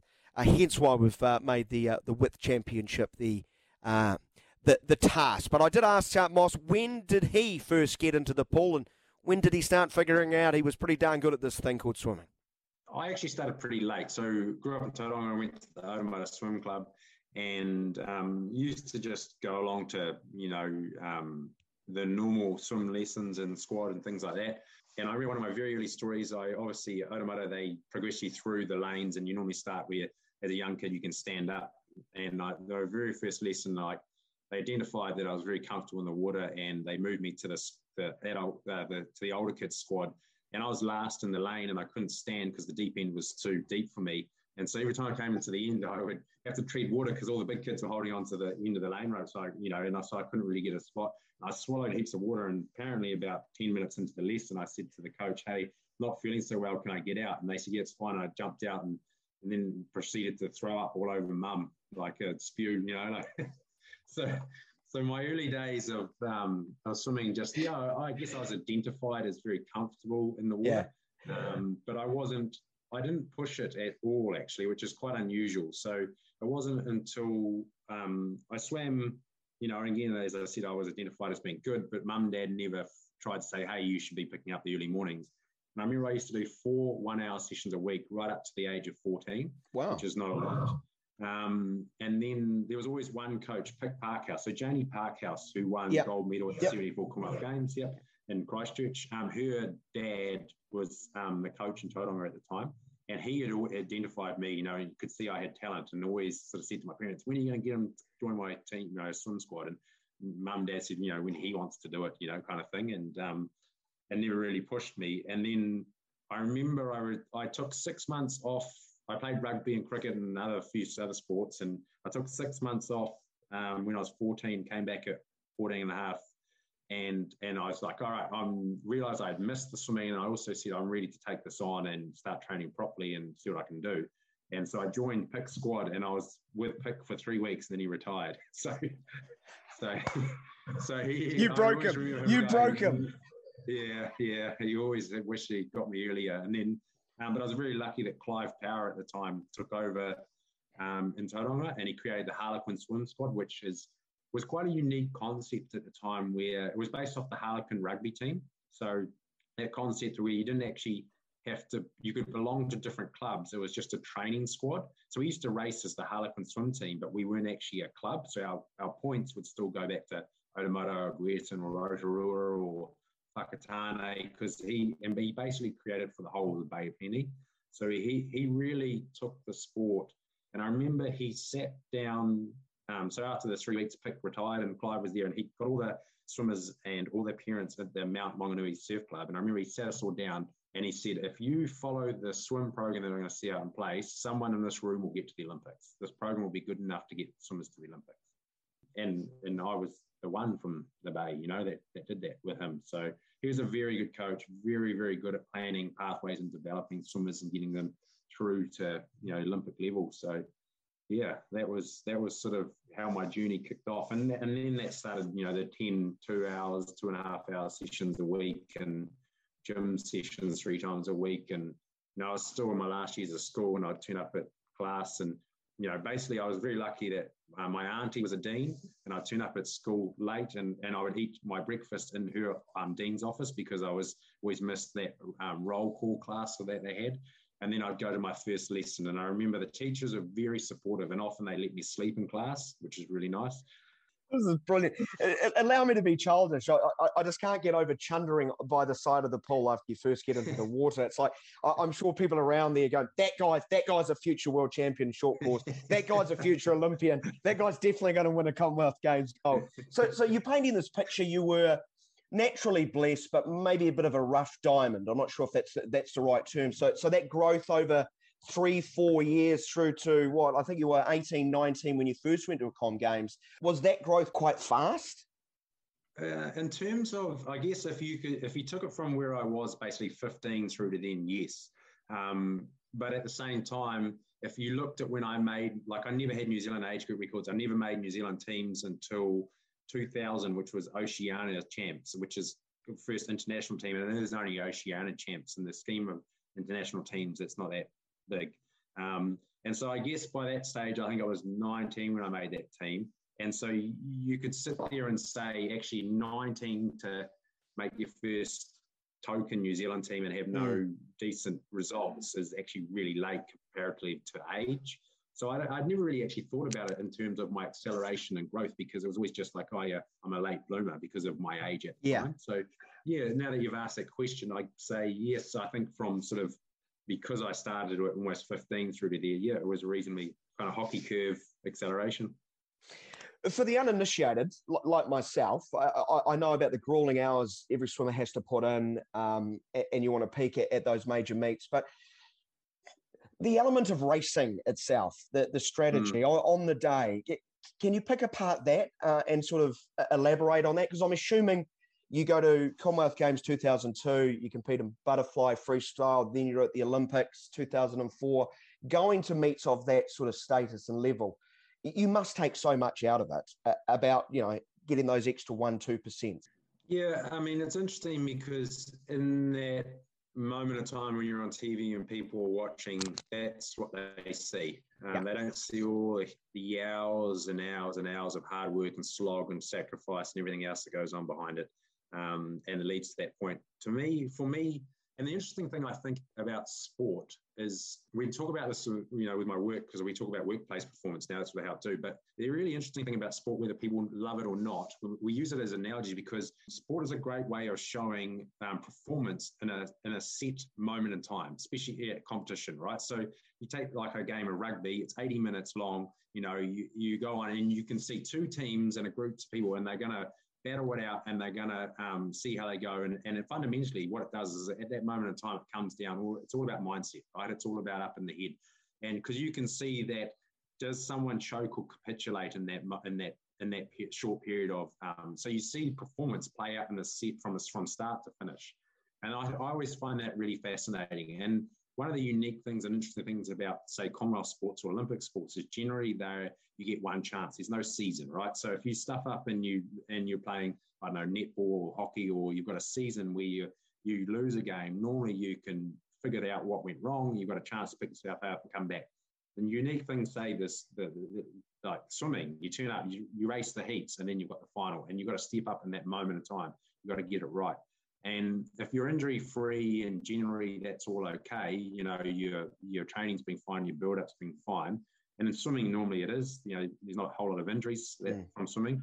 Then it's about mindset. And so I used to relish that. I always enjoyed it. And I always looked forward to the competition because for me, it was actually, it was never a question of whether or not I was going to do well.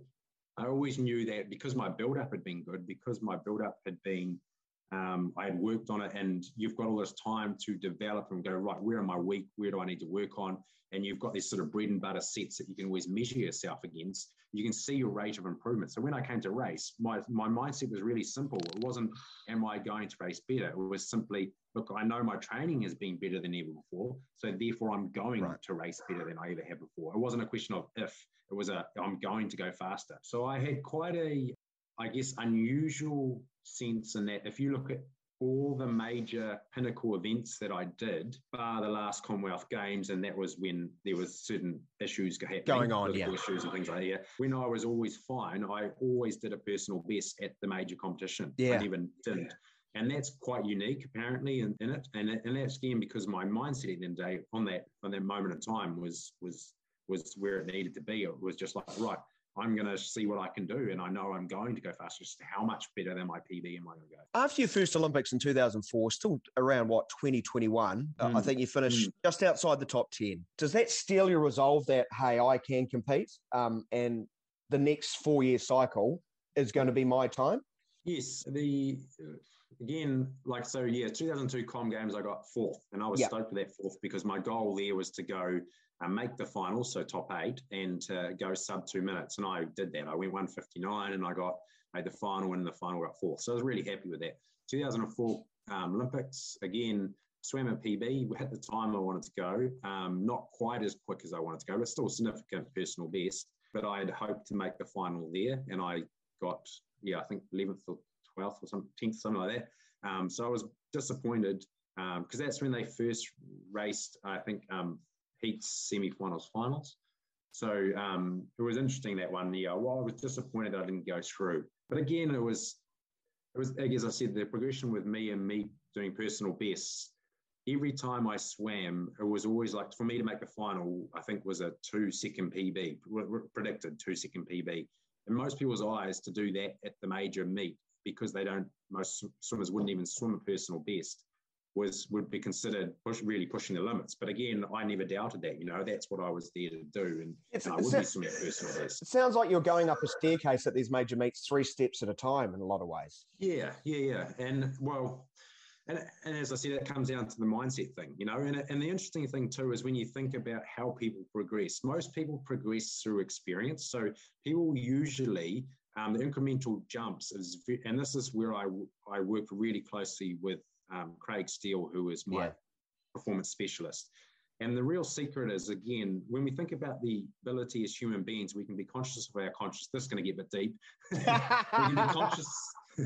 We can be conscious of our consciousness, so therefore we can create any state of reality that we want, regardless of the reality that is around us, right? That is very existential. Very existential. I like it. So when you think about it, right, you have the ability to dream or imagine anything. regardless of the current state around you. And you think about it, as young kids are growing up, the parents and those around them that are supporting them say, what do you want to be? You can be anything, right? What do you want to do? And it's about, and you're fundamentally telling them it's a mindset thing. They can grow up and do whatever they want to do. And so it's interesting, though, as we get to grow up as humans and become adults, we start to learn from experience, and we believe that our environment is how we're going to progress as a basis of our experiences in the current environment. And you think about it too, though, that's very, very limiting. So if you're going to have to swim a personal best, most people think that they need to be able to experience that they can get close before they believe they can do better again. So then they can take it a little improvement, a little step. Whereas if you can project your mind to what do you think you can achieve ahead of time, as in really push the boundaries and believe, right, I'm not only going to improve a little bit, I haven't experienced that, but I know I'm capable of doing that. So therefore you can start to create this different reality for yourself. That's how you really accelerate your improvements. So seconds before the 200-metre butterfly final at the 2006 Com Games, for which you go on and win in a games record in 1:56, is that what you're thinking? Games record, I can do Absolutely. This. Yeah. So 2006 Com Games was a really interesting one. There was the build-up and extra summer. So again, I mean, mindset-wise, I knew I was going to go in there. I knew I was going to win gold, and I knew I was going to break the New Zealand record, which was Anthony Moss's at the time. And the Commonwealth Games record was the goal. And there was no doubt that wasn't going to happen. Now, I didn't make that public because obviously I think New Zealand would perceive that as being arrogant. So you can't do that. Can't do that, Moss. Exactly. Can't do that in this world. Yeah. So it's fascinating, because, and again, I said it was easy though, because I just said to the media and, when I got asked questions, hey, how do you want to go? I want to do better than last time, which I got 4th last time. So I was basically saying I want a medal, but in my mind, if I hadn't got gold, I would have been disappointed.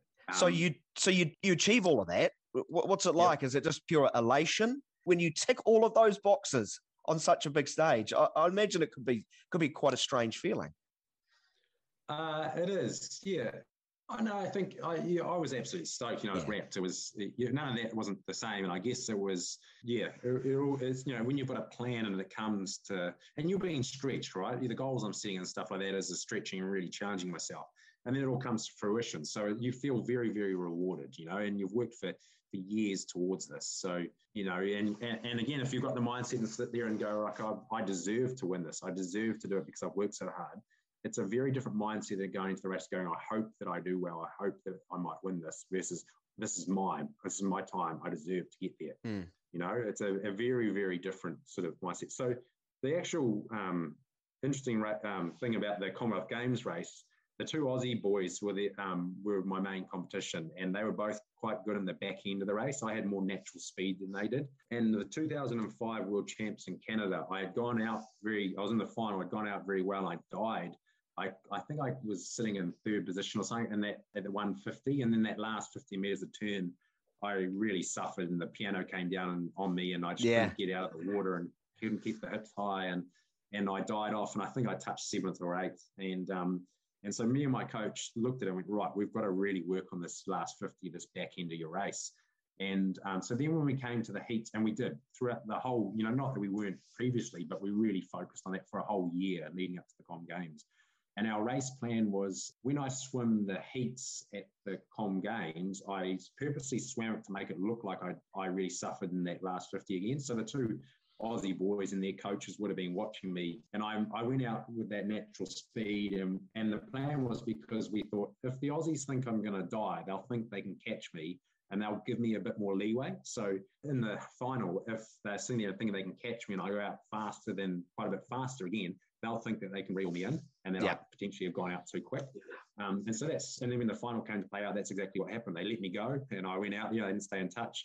We hit that 150 wall. I nailed that turn in the underwater, came out, and still was, I think, about half a body length. I had a terrible touch at the end of that race, so that sort of added almost half a second. Yeah, the plan all came to fruition, and those Aussie boys never realised that I sort of had this little kick in the back pocket. That's amazing. Like, all these years on, you've still identified a little part in there. Oh, I could have done that better, and the time could have even be better. I love that about athletes and some of the memories they do have. 2 years on, 2008 is a really big one for you, isn't it? You have great success at the short course world championship. You win gold in Manchester in the 200-meter fly. I think silver 2 years earlier at the same event. But the Olympics, the 200-meter butterfly final, one Michael Phelps wins it with a world record. You take another 2 seconds, and from 2006 through to 2008, you take another 2 seconds off. 1:54, you finish fourth. How often have you replayed that race over in your mind? A huge amount. Yep. Yeah. It's really interesting. It took me a very long time to analyse and come to grips with that race, and I absolutely hate it. Hate the result. It still irks me today, and the reason is not so much that it was finishing fourth. Again, it was this mindset thing, right? I was going in to win silver or better. I was going in to challenge Michael and do well. And as I said, I leading up to it, 2007, Jan Cameron at the time. So I changed coaches from Clive Howard, shifted to Auckland, and was training under Thomas Sansorg and Jan Cameron. And Jan Cameron, extremely well connected and respected globally around the world in the swim coaching. And she had organised with Bob Bowman and Michael Phelps and to go and join them at a training. Actually, they invited me to give Michael some competition and training. So I went over to the US Olympic Training Center in Colorado, and it's at altitude there. And we stayed there, lived on campus there and trained for 3 weeks at altitude. And we would do the sessions we were doing. And it wasn't just Michael and me. There was also, I remember in the squad, I think there was 5 individual Olympic gold medalists in that training. There were about 25 swimmers there. And that's just the golds, there was some phenomenal Peter Vanderkay and, a bunch of American swimmers that people wouldn't necessarily know of. Yeah. And other coaches too, John Mubenchek, people like that. And it was an incredible environment. And we had 3 weeks and we went 3-3-1, 3-3-1 like that. So we did 3 swim sessions of an hour and a half for the day. Next day we did the same, and then we'd do 1 session, and that would be our sort of recovery day. And then we repeated that for 3 weeks. And every second day we were doing gym sessions and dry land and stuff. So massive, massive training week. And I got to know Michael reasonably well there and, and each other. And so based off the back of that, then I had world champs where I, won the gold. And again, it was an interesting race. So I knew the Polish boy and the Japanese boy were going to be sizing each other up. It was a risk, but I purposely qualified on the outside lane.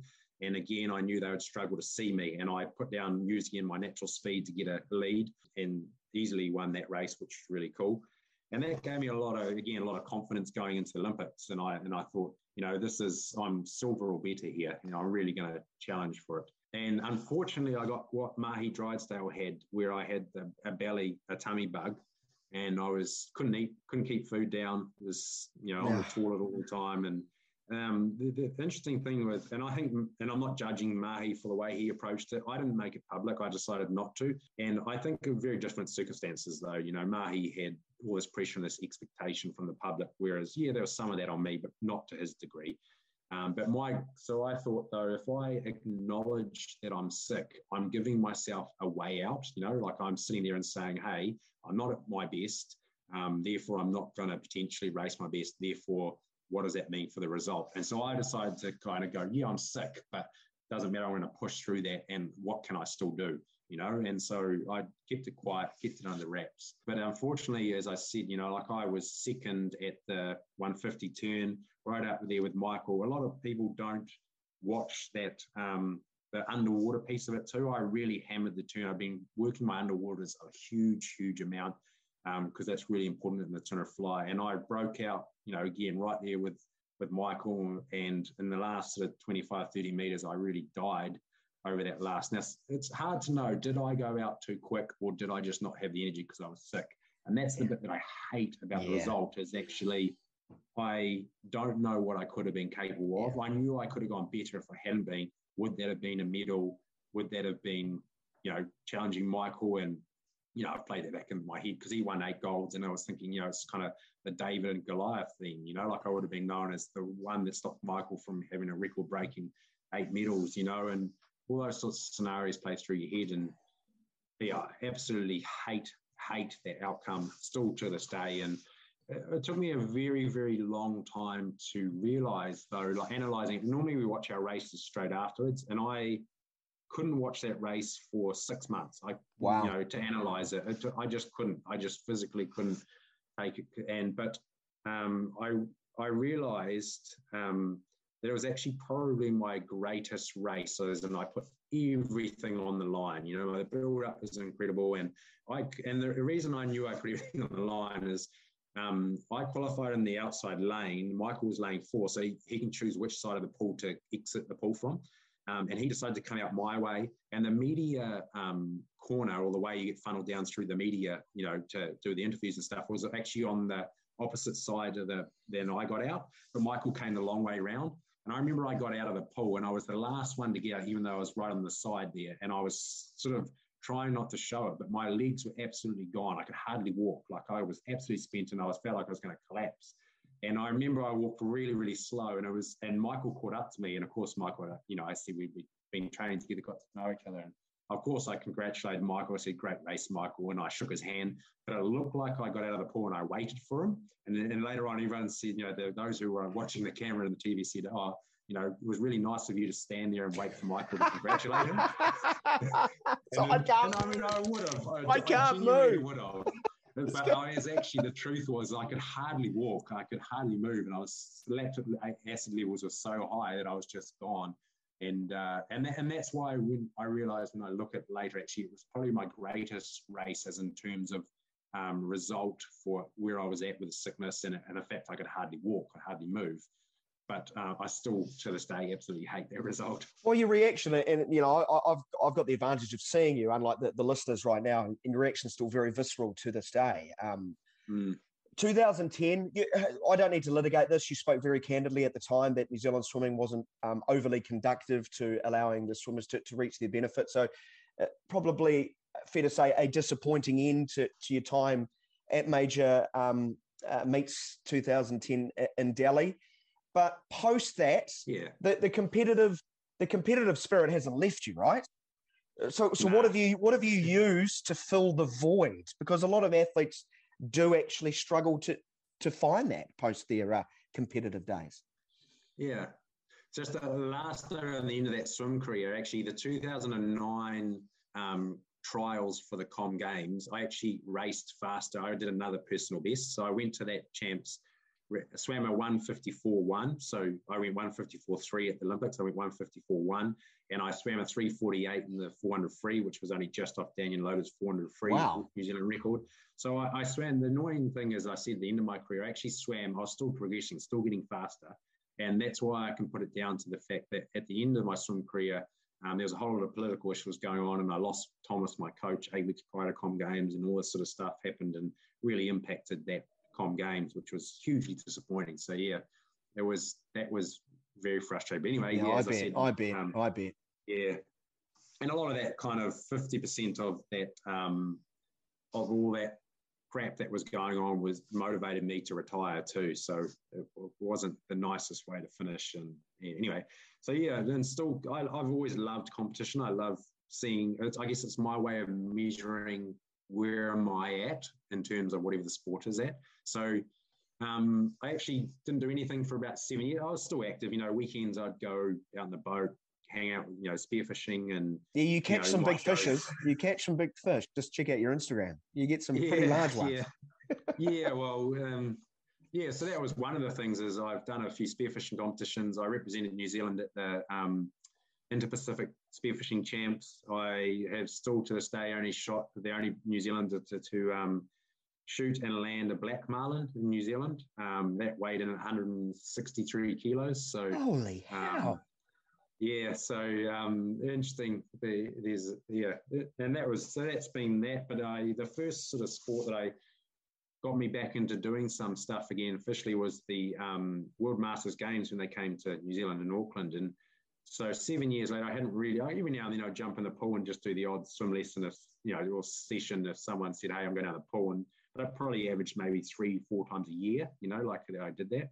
And then with the World Masters coming to Auckland, all the swimming boys, and I'd say a lot of the ex-athletes were like, "Oh, we'll enter and we'll do it," and we all, a bunch of us entered. And then I remember 5 weeks out from it, it was like, "Oh no, I haven't done any training." And so I thought, shit, I better get in the pool and better do some training and do something. So I messaged Rick Wells. He had the Rick Wells swim squad in Newmarket at the time. And he was like, yeah, come along, do some mornings, 1 hour session in the morning. And it was sort of back like the early days, 4 1 hour sessions a week. And I did that for 5 weeks leading to the World Masters. And it was, I actually at that point realized how much I kind of missed structured training and really enjoyed it again. And I had become, you wouldn't say looking at me I was unhealthy, but also I realized that not having fitness and exercise in my life wasn't a good thing, and it helped me a lot again feel a whole lot better. So I did that, and then I kind of went, what do I do next? And my now wife, my partner at the time, who's now my wife, she said, oh, why don't we do coast to coast? And, when I swam, I was so fit, I kind of looked at all these other events and thought, oh, I could do any event in the world, because I was, whether that's coast to coast or an Ironman or whatever, even though it wasn't necessarily being fast, but you had the base fitness there. And so I just said, oh, yeah, let's do coast to coast together, not knowing the distances, not knowing what it involved. Like, I know it's from one side of New Zealand to the other, but you don't really look at the details. And then when a couple of months down the track, I was like, looked at it, I was like, whoa, 243 kilometers. And, there's a 70K kayak and you got to get your grade 2 certification and you got to do this mountain run and all these other things. I'm like, wow, I better start doing some training for this. Oh, brilliant. Well, you've done free diving. You've done a lot, and the competitive drive's not going to go away. It would be remiss of me to not ask you, you still an active viewer of the sport, of swimming that is? And, when Commonwealth Games come around, do you scramble to find out how am I going to follow it? Yeah, it's interesting because I'm getting on with life a little bit now. Yeah. As I said, my wife now, we got married not long ago. And so it kind of suddenly is, next thing it's there, it's just like, oh, yeah, it's Commonwealth Games is coming up. Oh, yeah. And then suddenly, wow, it's on. How are we going to watch this? So this time around, we just ended up buying the Sky Sport package and watched online, which has been great. And again, I've really enjoyed watching it again. Actually, every time it comes around, it reminds me of all these memories, and they come back. And interesting, Lewis is credited to me as being a lot of his inspiration as a young kid. So I've had a few interviews, and I mean that's the ultimate honour, right? That you've inspired someone else, like a young kid that was there to dream big and go out there and actually achieve it. So, and I said to Lewis, I sent him a few messages and we've been just chatting a bit. And I said to him, there'll be thousands of kids there now looking at him, and he's the same. So, and for him to acknowledge that within me is I guess the ultimate honour. It was really cool. Yeah, that is really cool. I bet. I bet you sort of, not sure if blush is the right word, but it must make you feel warm. Must make you feel rather warm.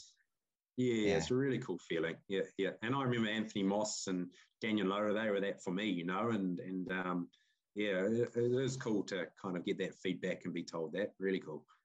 Moss, I wish we had more time. I feel like we've pulled back the covers and there's so much more we could get into, but thanks so much for joining us here on SENZ. Great to see you. Great to see you smiling.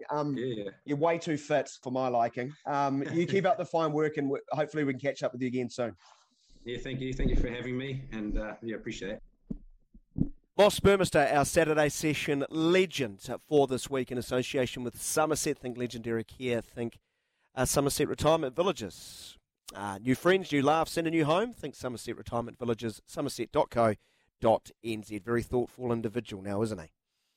Is he? What a great chat that was, Daniel. Well done. It was amazing how he holds on to that race. He just against Phelps. Yeah, I just wish that he wasn't sick, and I guess it's one of those things probably.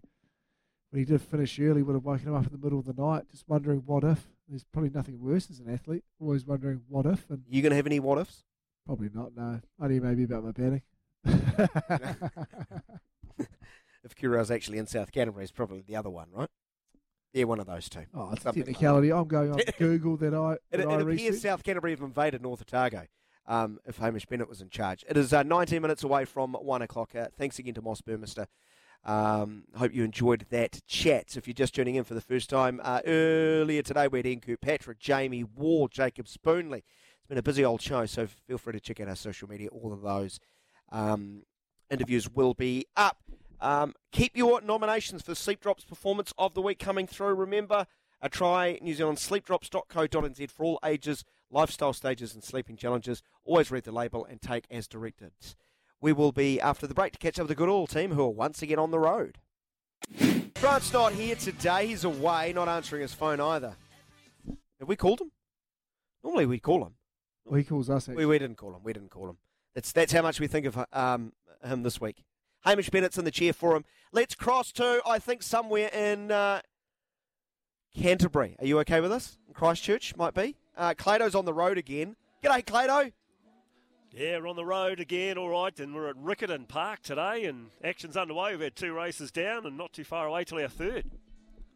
How did you behave last week in the Mighty Naki? 2 weeks ago, yes, we were in and out on the day. But boy, the temperature dropped to about 3 o'clock. Man, it got cold. Nobody had any gloves for us or any beanies. Just, you kidding? You didn't get to stay over. I thought you were going to tear that, that city and you exit, if you know what I mean. But no, you were in and out the same day. I think we're still on a red card from the previous visit 25 years ago. What about today? Never do Stairway to Heaven for karaoke. That's all I can say. No, that goes for way too long. Never do Paradise City by Guns N' Roses either, because they have that 3-minute instrumental and you just look like a plonker on top of the stage. We're going down a rabbit hole. What is the highlight of the racing today? Well, this is the first day of the 3-day Grand National Carnival, Daniel, and we've got the Coral Steeplechase coming up very shortly. Unfortunately, just the 4 runners, but the feature event today, the $100,000 125th Winter Cup, and really good field assembled here. Kevin Myers, he looks like he's got a bit of a mortgage on the race with Very Flash, the full brother to a Very Elegant Melbourne Cup winner, and of course he's got the highly regarded stablemate in Kick On, who won't be out of it either. So that's 4:04 this afternoon. That's the big $100,000 feature event today. And the Good Oil on the road, it looks like just you at the moment. Are you being joined by your Good Oil participants, or do they have to suffer life back in the studio while you look down at the camera, sort of thumbing your nose at them? No, Bradley Bacon set us up here in the stand overlooking the winning post, and I'm going to be joined by a world champion driver in Mark Jones. Back a while ago, though, 2003, but Mark Jones, world champion driver, joining us alongside respected journalist Matt Markham. So if you want to know something, nice. Matt usually tips one out, then it starts drifting in price. So I have to ask you, Hamish Bennett's been the chief propaganda minister for South Canterbury Sport today. Far lap, of course, but you didn't mention any jockeys or any drivers. Any names we should add into that list, Mark? Clado? From South Canterbury? Yeah. No, I don't know. There you go, see? You finally struck out, Hamish. I'll turn off your mic. Commiserations. Yeah. Hey, Clado, thanks so much. Have a great show, mate. Appreciate your time. Thank you, Daniel. Thanks, Hamish. We will take a short break. Final words being, of course, our sporting tips for the sporting weekend that you should probably run a mile from. Final act of the show is always to offer you some great advice as far as tipping over the weekend. So good it is that we have a warning with this segment. It's the tips you should run a mile from. All right, Ben Francis has got a doozy. I will start, though. I will say I'm going to go All Blacks South Africa. Now, guys, this is what I'm thinking. All Blacks have started poorly against Ireland in all 3 tests, right? We're aware of that. They're going to come out of the gates. They're going to come flying out of the gates. They're going to score the first try. Ardie Savea to score the first try. Ben, $21. But they'll go on and lose the test by 12 and under, paying $2.50. There you go. There's the anatomy of the test match. Good luck with your tipping. Gamble responsibly and don't use my advice. That's my advice. Ben Francis. Yeah, I got a bit of a different one this week. So I did an interview with World Darts #1 Gerwyn Price, and at the interview he was talking about hitting a 9 darter while he's down here. So I said to him, mate, I'll give you $20 if you hit one. So I guess my money will be going on him not to hit a 9 darter. So you're hedging against yourself. Pretty much. What was his reaction when you came up with the very generous offer of $20 to the world #1 darts player? There was another journal interviewer. He's just like, I'll chuck in a 20 as well. So he's like, all right, a couple of pints in. Yeah. Well, New Zealand prices, $40. Get a round for all 3 of you. You don't drink, Ben. That's why he can get around for all 3 of you, because you're getting the water. Hamish, what have you got? Well, you know what? I've had to look at that jersey for nearly 3 hours, 3 and a bit hours. So I'm going to go the Wowoes. If you've got a spare $5, I think they're paying $7. Just head to head, you're thinking? Yeah, just head to head. Don't get too carried away. Okay. So from what I've seen, they're paying and the reason, other than staring at his Warriors jersey for 3 hours and having the Warriors in your mind? Well, they haven't been there since 2018. Again, there's probably another reason that they won't do it. Yeah. Yeah, the Rabbitohs are paying $1.08. There's not much logic in that. Right. You may want to run and put some money on the Rabbitohs. The Good Oilers up next. Have a great afternoon, everyone. Thank you to everyone who's joined the show, particularly you, the listeners who've engaged with us. Our producer extraordinaire, Ben Francis, and Hamish Bennett filling in, my friend. Great seeing you. Take it easy. Have a great week, team. I assume Grant will be back next week. Who knows?